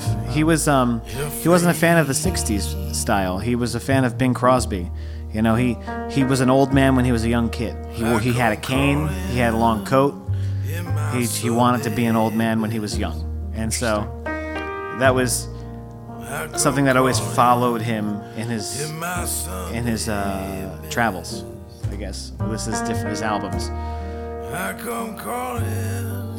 And it's just like this song is another one about sort of enduring love. He puts a picture in her frame, and the next lyrics are my favorite. One of my favorite Tom Waits lines. All right, let's hear it. I'm gonna love you till the wheels come off. Oh, yeah. A little Louis Armstrong in there. So like, And then you got all this brass that comes in, or Yeah. there's a woodwind in there, 2 saxophones, woodwind. Yeah, this is this is a lovely song. That's what I wrote about this. This Yeah. is a lovely song. that's it. And you don't really see too much of that. I mean, he writes some love songs here and there, but this album I think is very like loaded with this sort of sincerity. And there's more to come. You know, Take It With Me When I Go, Georgia Lee. A lot of these are just sort of. I mean, Georgia Lee is not a love song, but you know what I mean. It's he's coming from a different place than you're going to hear from a lot of other albums. You might hear similar from a lot of this because I know Rolling Stone only gave this 3 stars, I think, because I they saw said that. it was more of the same. Yeah. But a lot of folks, because a lot of more ardent Tom Waits fans can spot the differences, and people can appreciate it for what it is. It's essentially a Tom Waits blueprint of his brain. This one. Right. Or at least where he is at this time. Okay. We're gonna go to Chocolate Jesus. Let's do it. Gotta move a little bit quicker. This, you have to see this live. So do you. Yeah, I do. But when he did this on Letterman, it's great because he has a whole preface. How it's an immaculate. He talks about how it's an immaculate confection. That's a great name. Yeah, how his penance is he puts a little chocolate Jesus in his mouth. Chocolate Jesus. Yeah, it's a little candy. This song grew on me. Write the books of the Bible. Got my own special way. I know Jesus loves me. Maybe just a little bit more. I fall down on my knees every Sunday at the Lee's candy store. Well, I've got to be a chocolate Jesus. Make me feel good inside. Got It's to just be about how a somebody chocolate worships Jesus. It's a little different than other people. Keeping me satisfied. You know, it's about. It's funny because he's talking about being fulfilled by it because it's a candy, and also that's how he celebrates Jesus by eating. It's kind of it's a joke and a play on the body of Christ, you know, in a fun way. This is a cute one. I think this is a cute one. If you're gonna, Use that word. we're gonna use it. Is this all? Is all of that stuff just stuff you came up with on your own? No, this is him. His intro on the Letterman, his guest spot on Letterman, on the Letterman. When he talks about it, he has a whole intro, and it's a means of getting the crowd into it because he's performing for network TV. Right. But it's also a means of getting him into this character he's playing on stage. During the music break, he starts doing a dance, which is mostly just he's kicking up sand and doing a strange walk dance. I don't quite understand. Well, here's what he says about it. Oh, yeah.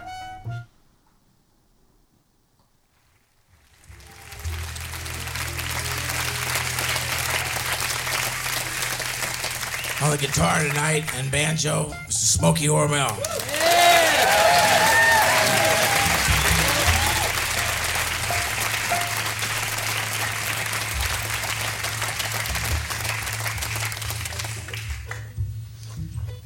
we're going to do a song that was inspired by my father-in-law. See, he's from New Jersey, and he every now and then he sends me these get-rich-quick things, and he clips them out of the paper or whatever. This one was fascinating because it was a candy item, and it was they were called Testaments. And what happens if it's Sunday and you're not really you're not ready for church? Have a Testament. Just a little, and they're individually wrapped for freshness. And then you flip on one side. There's a cross, and then you flip it over, and there's a little Bible inscription on the thing, which I thought was really charming. We took it a step further, and we said, well, if these things go over big, you know what's coming? The chocolate Jesus. So that's what happened. We just went out with it. And so I don't know, they may be coming to your town. Watch out for it. Yeah, so at least that's what he says during the VH1 Storytellers about this song. Chocolate Jesus is personally what I call Kanye West. That's what I like to think of him as. Fair enough. I mean, he is 50% more influential than a lot of interesting Pablo people. Picasso. Pablo. What was the other Pablo he used? Oh my God. I can't Escobar. Pablo Escobar, Fucking that's right. Escobar. Yeah, it's great. Ryan Reynolds just did a Deadpool parody of that. Oh, he did? That's it's cool. great. He did, I think, 3% more influential than Wolverine. I think I forgot a certain percentage more influential than Judas Iscariot. Like that's right, because he referenced it wasn't St. Peter, it was someone else. He's the guy. That guy really. I can't stand that guy anymore. Kendrick Lamar is exactly what Kanye West wants to be, like an actually influential, talented, hardworking guy. Kanye West just wants what he has to work for, and he has to work by putting together he does good albums, but I mean, only when he has to do one. Yeah. He's really just lazy, I think. I don't know. He seems he seems so whiny to me, and that's what I don't like about him. Anyway. He's a whiner. Speaking of whiny, we're going to get to Georgia Lee. Yes, those rhyme. Tom Waits, he loves children. I've realized this. He loves singing songs about how we should protect them. Okay. And how we should be watching over them, and why aren't they protected, and why do they have to die? And that happens in a few. There's A Little Rain from Bone Machine, which is kind of like Georgia Lee. It's of the same style. I think when you just decide to go on a path of discovering more Tom Waits, you're going to find that this album, as I've said before, is kind of a blueprint of a lot of stuff he's done before, but it's different. It's more of it's telling of where he's up to now. Mm-hmm. It's the same thing with any artist, right? But he definitely has very marked templates of certain songs, and this is the same as A Little Rain or I think the thing that turns me off, I'm going to look more into him. Okay. But the fact that you had to phrase it, not that you had to, but you did phrase it subconsciously as the path to discovery of Tom Waits, it just sounds so fucking religious to me. It is. It's true. In a little bit. Yeah. In a little way. I mean, like, I'm trying to think I discovered him at a time when I was really, really down on my luck and lost, and a lot of his stuff sort of picked me up and made me realize, okay, I'm not that alone. There's people who have it way worse off, but also it's okay. Man, and you hate emo music? That's a weird thing, dude. I know. Well, I hate the marketing. Georgia Lee.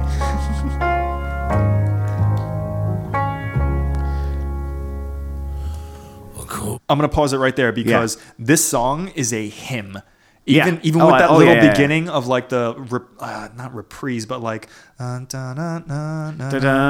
just sounds like and then everyone in church starts to sing. Yep, that note. It's that note it ends on where it's just the ending of the hook, Yeah. Because like here's the melody and then it comes back later. I'm gonna start that again, but like this song is a hymn.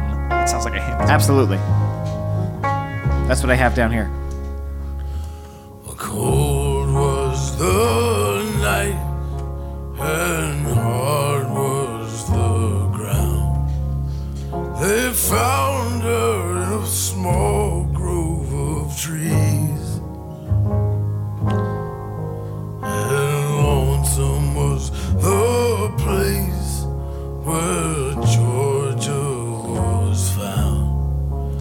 She's too young to be out on the street. I wasn't good watching. Like, this sounds like a hymn to me because this sounds like you can hear like an entire congregation singing this, but also this song borrows some melody lines from Amazing Grace. Was blind, but now I see. Oh yeah, but also a lot of his songs come from Auld Lang Syne, and this kind of does as well. Should old claim, like, it has almost the same chord progression, but he uses a lot of Auld Lang Syne. He uses a lot of old classic progressions. You could say Amazing Grace is in there too. I think with this song, it's his take on a hymn, but instead of talking about Jesus protects everyone or God loves all the things, he's basically inverting it and being like, where was God when this girl was murdered or taken? You know? Yeah. And that's a lot of his songs about murder or kids or things like that are mostly just mourning. It's never looking for answers. This is the first one where it kind of is, but it's almost mocking the traditional hymn. I think it is. I think you're right with that. This is another... I guess you could still use the term tongue-in-cheek, even though it's not like a cutesy tongue-in-cheek. Yeah. This is he's using irony in a much more serious way. Yeah. Was blind. I don't know. That's fair. Gotta move things along a little Yes, bit. we and get do. to We have- Filipino Box Spring Hog, I love which this one. totally sounds like a song about a Filipino whore, Right? like someone that takes up the whole bed. Hung on to Mary's stump, danced with the soldiers' glee. Fucking demon Tom Waits. The first note I had about the song that I wrote when I heard this, I was like, oh shit. Yeah. I gave him a yell, keyhole smacked the knob. I mean, this calls back to his older, harder stuff, but also this is a snapshot of his family. At a certain point, he references Kathleen in her bra. You'll hear it. But So this song is incredibly cool, yes, but I fucking can't stand these goddamn scratches in it because they're they're almost like sampled record scratches of like someone going.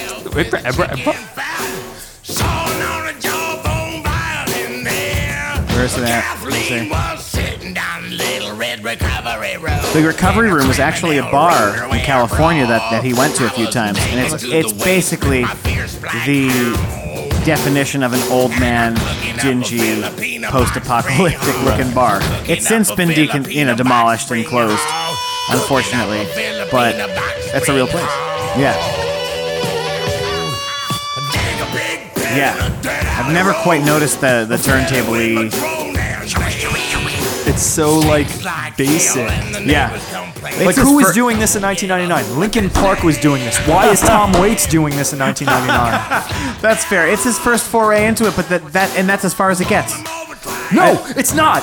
It's not, because then I fucking looked it up. You should see the way my arms are moving. This DJ is on tracks 8, 9, 10, and 14. But you don't quite hear that, do you? But he's on 4 tracks. He's on 4 tracks. DJ. This is as far as it gets to the traditional turntablism. turntable romantic comedy. Somebody getting hit in the nuts trailer.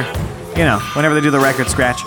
But this is, I mean, this song. It almost.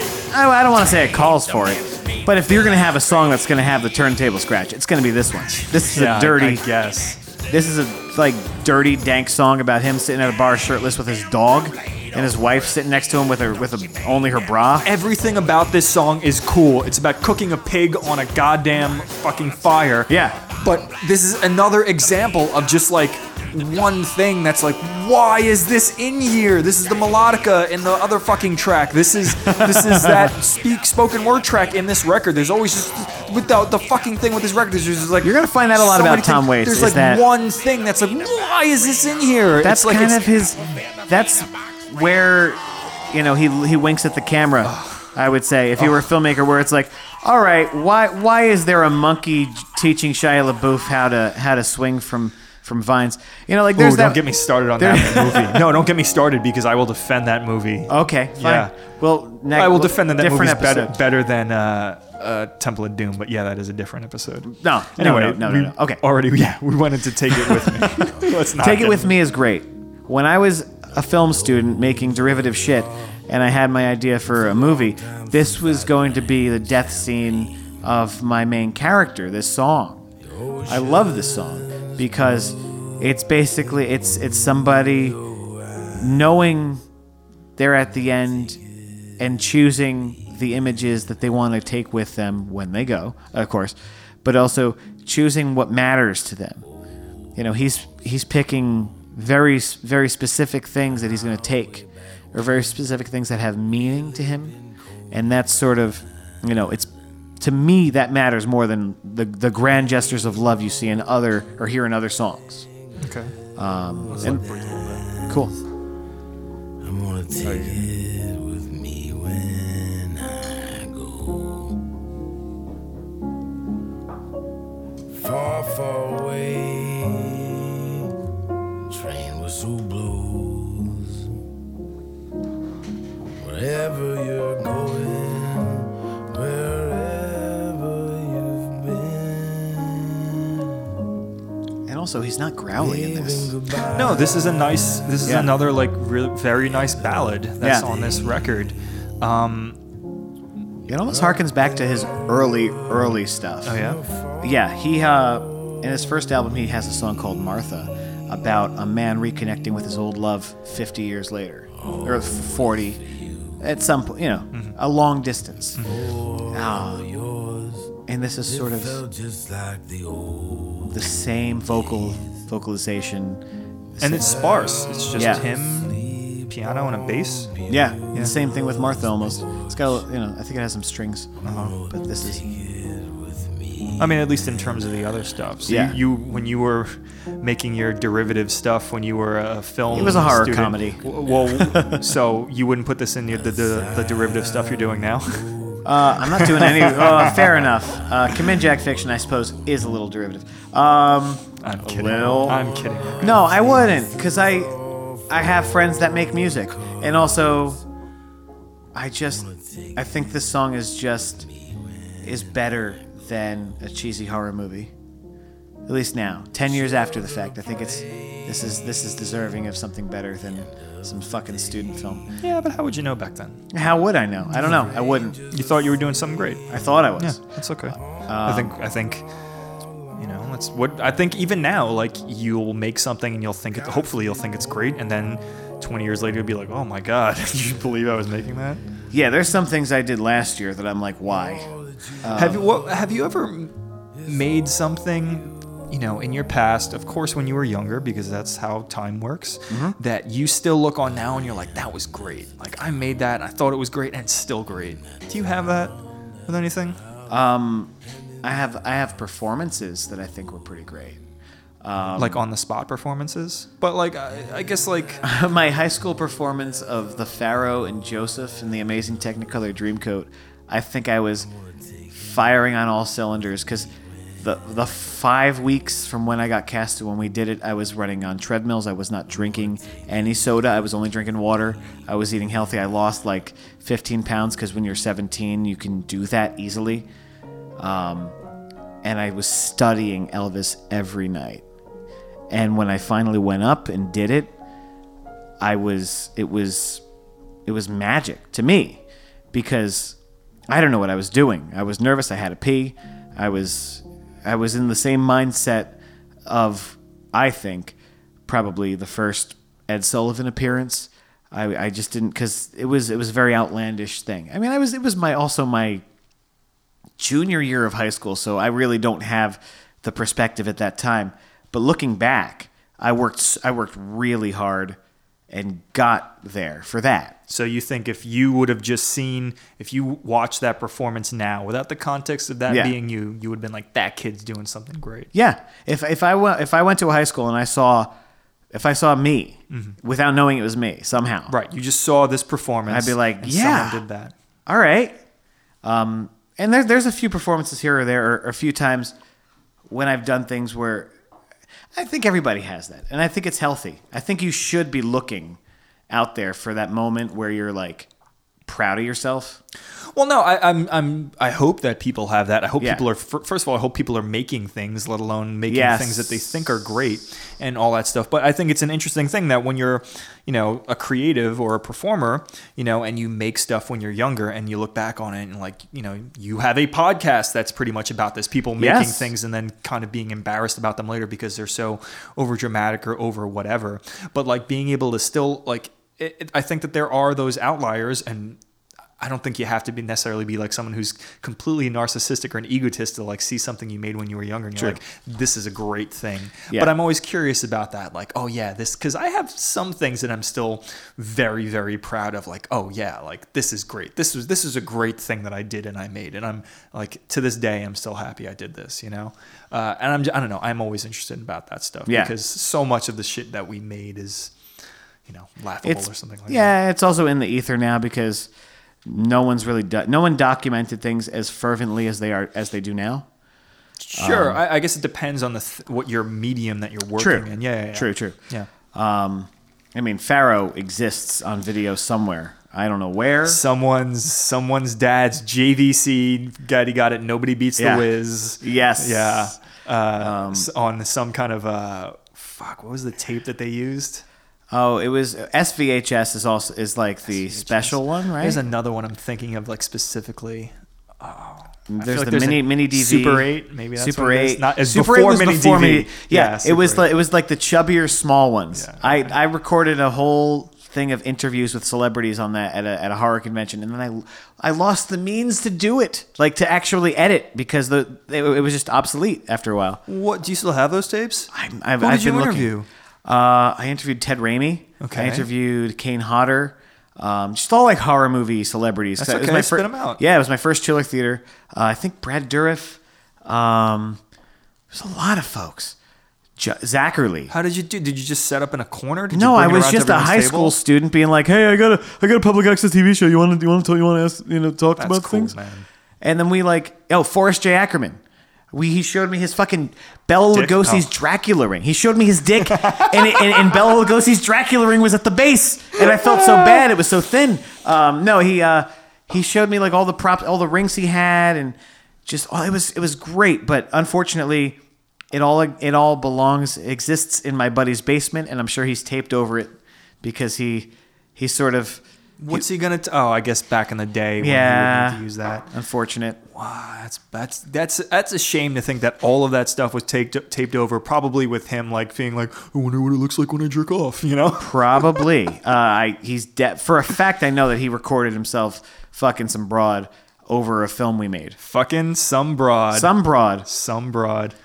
A human being. A female who was attracted to him and her, and they had sex and he videoed. Within the context of that video, though, it was just some broad. We're not saying that this is how we look at all women whatsoever. No, not at all. But for that video, if she had a credit on IMDb, she would just be some broad. ... Some broad. Yeah, that would be her character as well as her name. Indeed. So on that note, we're gonna get to this beautiful song that ended. My fucking favorite. Actually, I would have liked to have begun this podcast with this.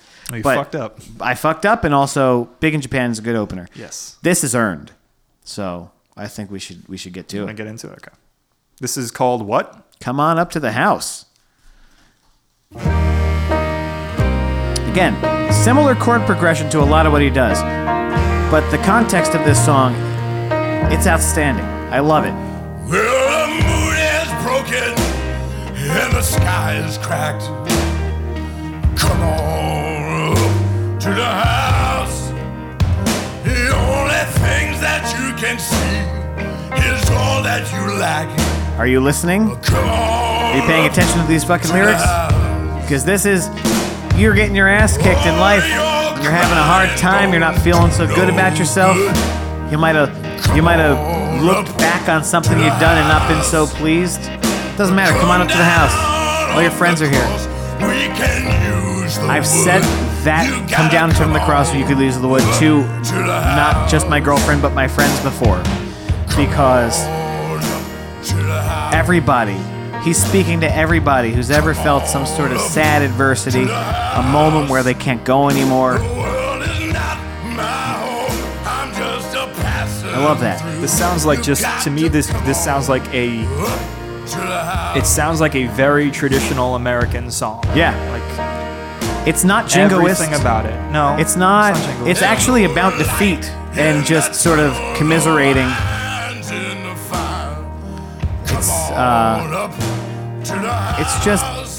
It's for everybody who's been kicked while they're down.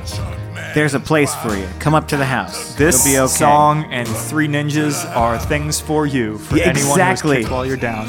So exactly. To wrap up with the reception of this,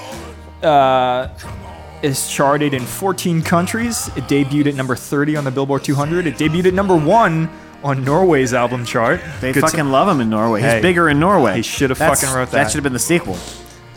Certified gold in Canada in July 2001. He won the Grammy for Best Contemporary Folk Album at the 42nd Grammy Awards. And he was nominated for Best Male Rock Vocal. Do you know who he lost to? Oh, no, he was. Do you know who he lost to? This was 99, I think, Was right? it Springsteen? No. Better than Springsteen. Oh, I think God. Springsteen times 1,000. Bob Dylan? Bob Dylan times 1,000,000. All right, just tell me. Lenny Kravitz for his vocal work on American Woman. No, fuck you, Lenny Kravitz. He lost the male fuck vocal you and your for that. goddamn Rock male Hunger vocal for that. Games. He's greatest in it. He's fine in the Hunger Games. He's perfectly fine. He's great in that. But I get your anger. There's so many different types of Tom Waits in this album, but he focuses very hard on the ballads and being very sincere, which is not a lot of what you see later on and before this. This is a very unique album because it basically sort of unravels and shows Tom Waits at exactly where he is, and it's sort of what you would get from his other stuff, but it's more sincere. Mm-hmm. So I think it has a very specific place in his discography. It's not his most cohesive, I don't think. Okay. I think Bone Machine is probably his most cohesive. Okay. I think his most wild are his trilogy of Swordfish Trombones, Rain Dogs, and Frank's Wild Years. And as we go on, Alice and Blood Money and Real Gone are all great. But this is an 18-track epic. This is, I would say, a blonde on blonde for him. Like I wouldn't say it's his best, but it's a very iconic album for him. Okay. Because he sort of burst onto the scene and got a lot of notice from this. But he's been going for a while. Burst onto the scene. Yeah, this was his 12th record. Yeah, but he bursts onto the scene every time because he disappears. There's no fanfare when he releases an album. There is, because when people realize he's releasing an album, they fucking lose their minds. But no one knows that he's making them. Right. It's the same way that sort of that Bowie kind of operated towards the end. When he would just release stuff. He just out of released nowhere. something, and you'd be like, "What are you doing?" So there were two reviews that kind of that caught my eye about this record. All right. One of them, and they're kind of from opposing sides. One of them is from Pitchfork, and it's by Zach Hooker. Then this is from April 27th, 1999, and month before episode 1, huh? Yeah. All right. And so what he says here kind of works with my sort of belief about a lot of artists' stuff, especially beloved artists and their new stuff. So this is what he says, and Zach Hooker is with this review at least a big Waits apologist. Okay. So he says, it's true that this is not Rain Dogs, Swordfish Trombones, or even Frank's Wild Years. But it is Tom Waits' fault that people are so hung up on those. But is it Tom Waits' fault that people are so hung up on those particular albums? No. Look, you've got two options here. You can either continue to bolster your non-existent street cred by dissing new Tom Waits in favor of old Tom Waits, or you can give it up, admit that it's all great, and increase your own personal enjoyment. The choice seems like a no-brainer to me. All right, dude, I like him. So this is my whole thing with people that are like, oh, their old stuff's better. The last episode we did a Weezer record, Weezer's only record with Epitaph, and I think Weezer. Which one was that? Hurley. So, Oh, yeah. released on Epitaph. Their only Okay. record released on Epitaph to this date. Maybe they'll do more. But Weezer, I think, at least with our How'd you feel about that? generation, that's okay. I liked it. I didn't like it at first, but then upon closer listen, which I do with all of these, obviously, I liked it a lot, actually. There's a lot of really good stuff on there. And I think the thing with Weezer is like the perfect example of a band that is fucking burdened by their first two amazing records. Yeah. Where it's like they were so great, and I think that the problem is that whenever Rivers Cuomo has a very distinctive voice, and when you hear his voice, you automatically think of songs from those first two records, and it's hard for him to move for them to do anything more. Yes, but there's a difference. Rivers Cuomo and Weezer came about at a time when a certain generation needed to hear Weezer, and they did. And so it's different. Tom Waits has a longer career that spans longer than that, and he wasn't speaking to any sort of, maybe he was speaking to specific careers, but not at the time at which he released those albums. When people find Tom Waits, they gravitate towards a specific time in his life that they identify. With Weezer, it was immediate. The Blue Album took off. And then the next one was the Green Album, right? Or was it Pinkerton? I think Pinkerton was great. I fucking love Pinkerton and Blue Album are the ones that everyone judges. The Green Album is that was a popular hit because that had Hash Pipe, but people didn't like that as much. Yeah, I was never really a big Weezer fan, but I knew the Blue and Pinkerton very, very well because they were the Blue Album and Pinkerton. Exactly. But here's the thing, and I'm not saying that Tom Waits and Weezer are analogous. I'm just saying that this argument that this dude has for people who are apparently, I guess that within the Tom Waits fan subculture, there are people that are like, oh, it's not his old shit, which every artist fucking gets or anyone fucking gets. Yeah. And the idea of it is for me at least, good. If I wanted to listen to their old shit, I would listen to their fucking old shit. Otherwise, they're going to become a goddamn legacy act, and they're not going to explore. I'm glad they're exploring and doing new things. Unfortunately, I think the culture is that everyone says they want that, but when they actually get it, it's not what they want. I will bring up... Okay, so... I am a huge emo and pop punk apologist. I'm super into that stuff for my own reasons. Right. And it's not for everyone. I get it. It's cool. Tom Waits isn't for everyone either. But you know what? Fall Out Boy is for me. And they were for me when I was a young kid and they were just a regular pop punk band. And now that they're pop stars, some of their stuff still is for me, but it's not the same as their older stuff, and they get shit on all over for that. And you know what? I don't think their newer stuff is amazing or great, but I get that they're trying to do new things, and I respect that as them as artists for doing that, you know? And I'm just globbing onto them because they're an example that I always go to for that, because they're a good example of a band that had a sound and now has a completely different sound. Because, like, aside from like wanting to please their fan base, they're still trying to do shit as artists. And you could say, yeah, they're big time fucking Island Records making $1 million stuff. They're not really artists. They're just selling records. No, they're still fucking people. Yeah. You know, like regardless of whatever you want to glob onto them or say that they're just social media accounts like saying shit. No, they're still people that have to make stuff, you know? They still write their own stuff. Maybe they have other people that come in. I don't know. But like they still, for the most part, play their own shit and make their own stuff. And they want to do new things, just as any fucking... You're a creative dude. You work on a project and you're like, this is fucking awesome. And then you're like, oh, now I'm tired of this and I want to do something else. Yeah. This is what happens to creative people. Absolutely. And so I'm so with this dude saying this about Tom Waits. And so my question... me too. I agree with him. My question to you now for this, and try not to wax poetic too much about this. Sure. But so he's had temporally a huge span of time that he's been a recording artist. And he's had very different phases. Yeah. Is that so? What are the different phases that he's gone through? There's the early singer-songwriter that you find in Closing Time or Heart of Saturday Night. There's the jazz enthusiast who's sort of a beatnik and Nighthawks at the Diner and Blue Valentines. And, you know, the same thing in Closing Time. Small Change, which is one of my favorite records of his, which sounds nothing like this. Mm-hmm. There's Heart Attack and Vine, where he goes from basic LA singer-songwriter to beatnik to sort of troubadour, where he's kind of a troublemaking guy. He's sort of, you know, that's where the booze and the whiskey and all that sort of identifies with Tom Waits, is the later part of the 70s, where he's sort of singing songs about hookers from sending him messages and songs about the song Heart Attack and Vine, things like that. And he's getting covered by people. He's getting attention. But then the 80s come about, and he's a different person because he's basically Swordfish Trombone, Rain Dogs, Frank's Wild Years is that sort of strange German expressionist carnival rock kind of. It's strange. You still can't categorize it. You can only categorize it as Waitzian. Mm-hmm. He created his own definition. Nothing's better than the other. It's just different. What's your favorite phase of his? You don't have to say it's better, but what do you like best of My his favorite phases? Well, I fell in at both the 80s and the 70s because immediately after I finished Swordfish Trombones, I went right into Closing Time. I love the 80s, and it's the weirdest version of him, and it's just because that's where he spirals out and just finds different sounds.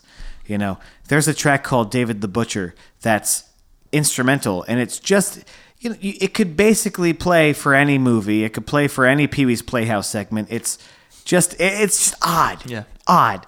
And you don't see that in later. I mean, you see some things later on, and that's why I really liked. Personally, I love Orphans. His compilation he has this 53-track compilation of just songs that never went to an album. And he does that around 2007, 2008.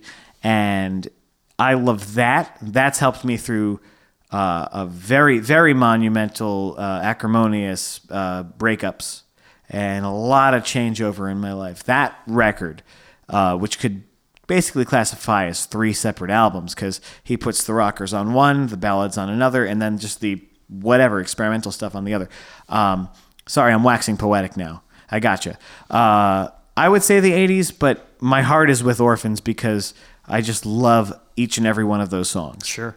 So here's another, and you know what? You love the 80s, so does Michael Ian Black, and we all like Michael Ian Black. But here's another review, or a piece of a review that I liked from this because, like when it comes down to it for me with this record, is that this is my first experience of Tom Waits, like my first diving into the deep end with him, diving into the deep end in terms of listening to a whole record, not whatever you think indicative of Waits is, but there was a lot of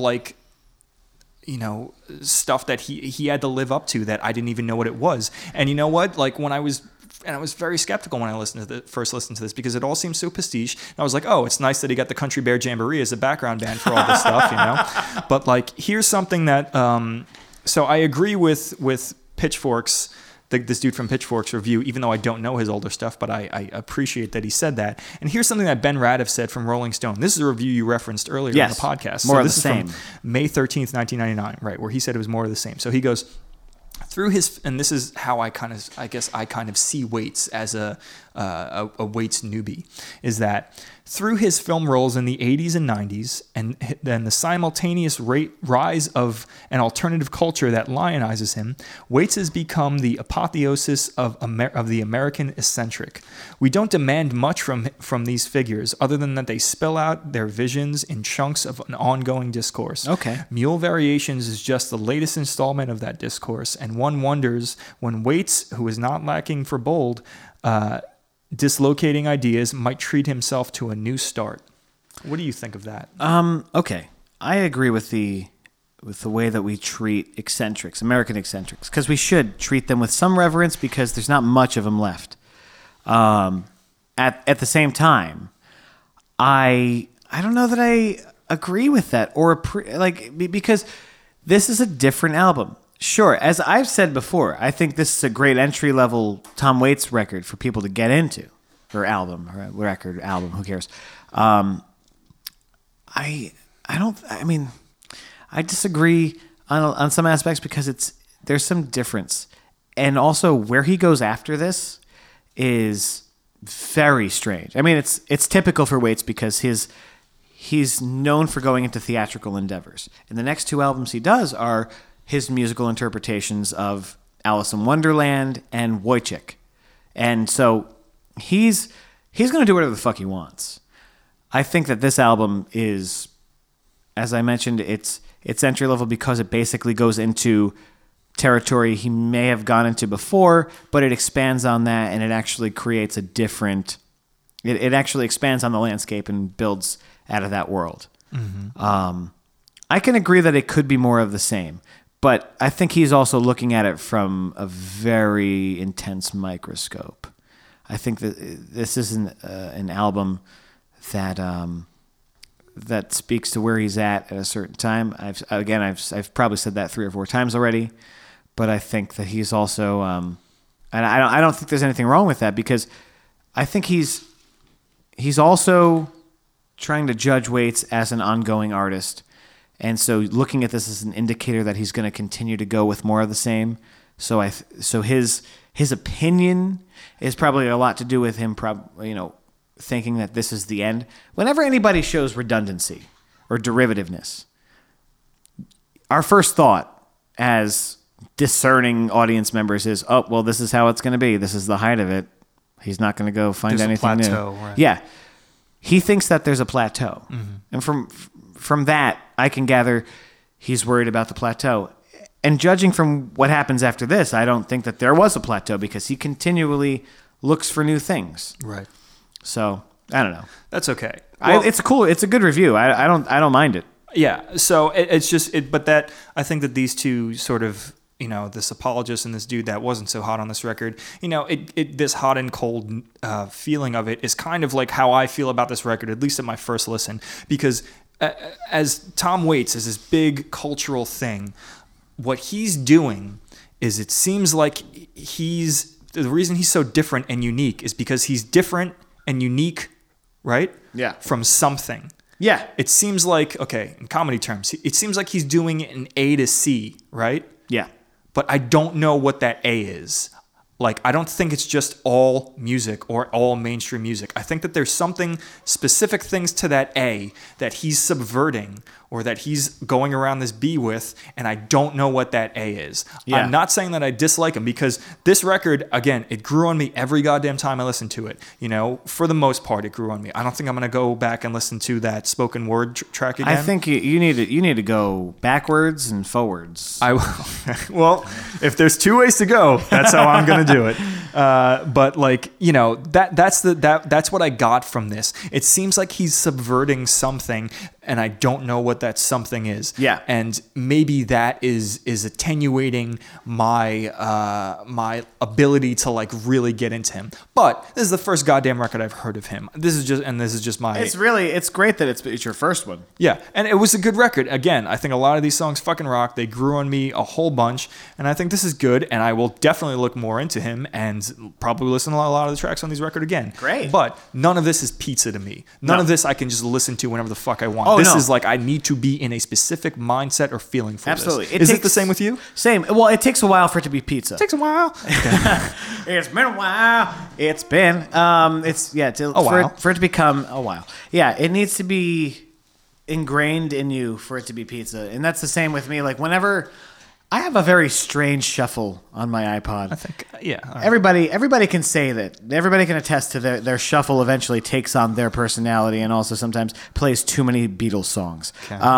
But whenever it plays a Tom Waits song, I'm happy to hear it, because when you become a Tom Waits fan, even bad Tom Waits is good Tom Waits. Okay, that's fair. It's good music still. That's fair. Because I don't think he's never done a fucking he didn't. At no point has he yet only published country albums like Dean Martin when he stopped caring, and at no point has he done a song that David Bowie Gnome song that people have petitioned for him to play again that he's never played. Right. Like I don't think he's ever embarrassed himself. He's very much held on to his artistic integrity, and he might have swung and missed in the eyes of some fans in some cases. But I don't think that he's ever truly had a fucking Titanic. Yeah, failure. he has never had a fucking self-portrait or Masked and Anonymous like Dylan, or had an album where he's barking like a dog like Frank Sinatra, or had he's never had a mull of Kintyre like fucking Paul McCartney. I don't think he's never fully embarrassed himself, and his restraint speaks more to me than his discography. because he only presents things when he's ready. So I'm looking forward to the next time he decides to release an album, which hopefully will be soon because there's some new songs coming out. Yeah, because 2011 was his last record. Is that right? Yes. I think that's what I saw. Right at the end. It was essentially 2012. Well, and if you ever want me back for the other records, I do. Okay, cool. I do. We'll have another. And this will be less than 2 hours and 20 minutes because Lord. we got all your bio stuff out of the way. But no, I appreciate you coming on and talking to me about this. Thank you, man. You're a dude that speaks intelligently about this, and you know all this stuff. And so, yeah, I couldn't think of anyone better to talk to Tom Waits about with. You can. So, yeah. Do you have anything to? If anybody gets this far, do you have anything to plug? I got nothing to plug. Stop asking me to do another Dean Martin show. It ain't gonna happen anytime soon. Take that. Yeah, there won't be an Evil Dead 4, and there won't be a Dean Martin show. Yeah. Well, but there will. Eventually. Eventually I'll get to it. Fuck, what are you doing? What? What are you doing? What are you going back on your goddamn word? I know, sorry. All right. There'll probably be a Phil Casale show. Because I think, the individual trumps the impression. But also, listen to the bitch seat. God damn it. Yeah. What are you doing? What are you doing with your life? Seriously. Phil spit when he said that. I really did. And I know that he noticed that. I noticed it. You watched me watch the spit. That's right. Hit the ground. Listen to the bitch seat in the tub. Listen to it under blankets. Listen to it when you're cold. Anytime. Seriously. The last few episodes have been intense. The Puya episode, great. Yeah. She had a life. Angela Cobb, I hope she comes back. We could talk more Beatles with her. Everybody's great. And the lineup that we have coming up is going to be pretty cool. I'm really looking forward to getting to talk to Usama Siddiqui. I think he's really a fucking unique, brave, comedic, voice coming out of New York City. So check it out. Please. Check it out, guys. Help me out. And so to finish this off, we're going to say to all of you out there in podcast land that's gotten this far into the goddamn episode, just like Tom Waits does, do you, because that appears to be Tom Waits' thing. Do you on your own goddamn schedule whenever you want. Understand. Yeah. You got it. I get it. And this is what we're saying to you. And this is what, more importantly, Tom Waits is saying to you. Do stuff that you want to do and you're proud of it on your own goddamn time, and don't let anyone rush you into it. On that note, guys, take care of each other and up the punks. And get behind the mule. Get behind the mule.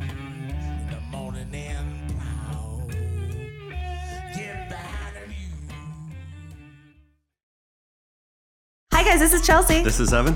And we're the hosts of Call Us Crazy, a podcast all about diagnosable disorders because I have Tourette. I have obsessive compulsive disorder. So we're very, very passionate about destigmatizing and normalizing these and other disorders. We want to entertain and enlighten. Evan, how many glasses of whiskey have you had today? I have had 0, and I'm going to a holiday party, so I'm going to fix that. Well, you have, though, been drinking. I've had wine. Okay. And did you just not peer pressure me into drinking one with you? I wanted to drink with you, so I nudged you in that direction. Fair enough. What would you do if one day you went home and there was no whiskey left in the world? I'd be bummed out, and I would hope that there was room on my credit card to get more. But what if it didn't exist anymore, Evan? I would drink more wine. Okay, that's a good answer. Tune into Call Us Crazy.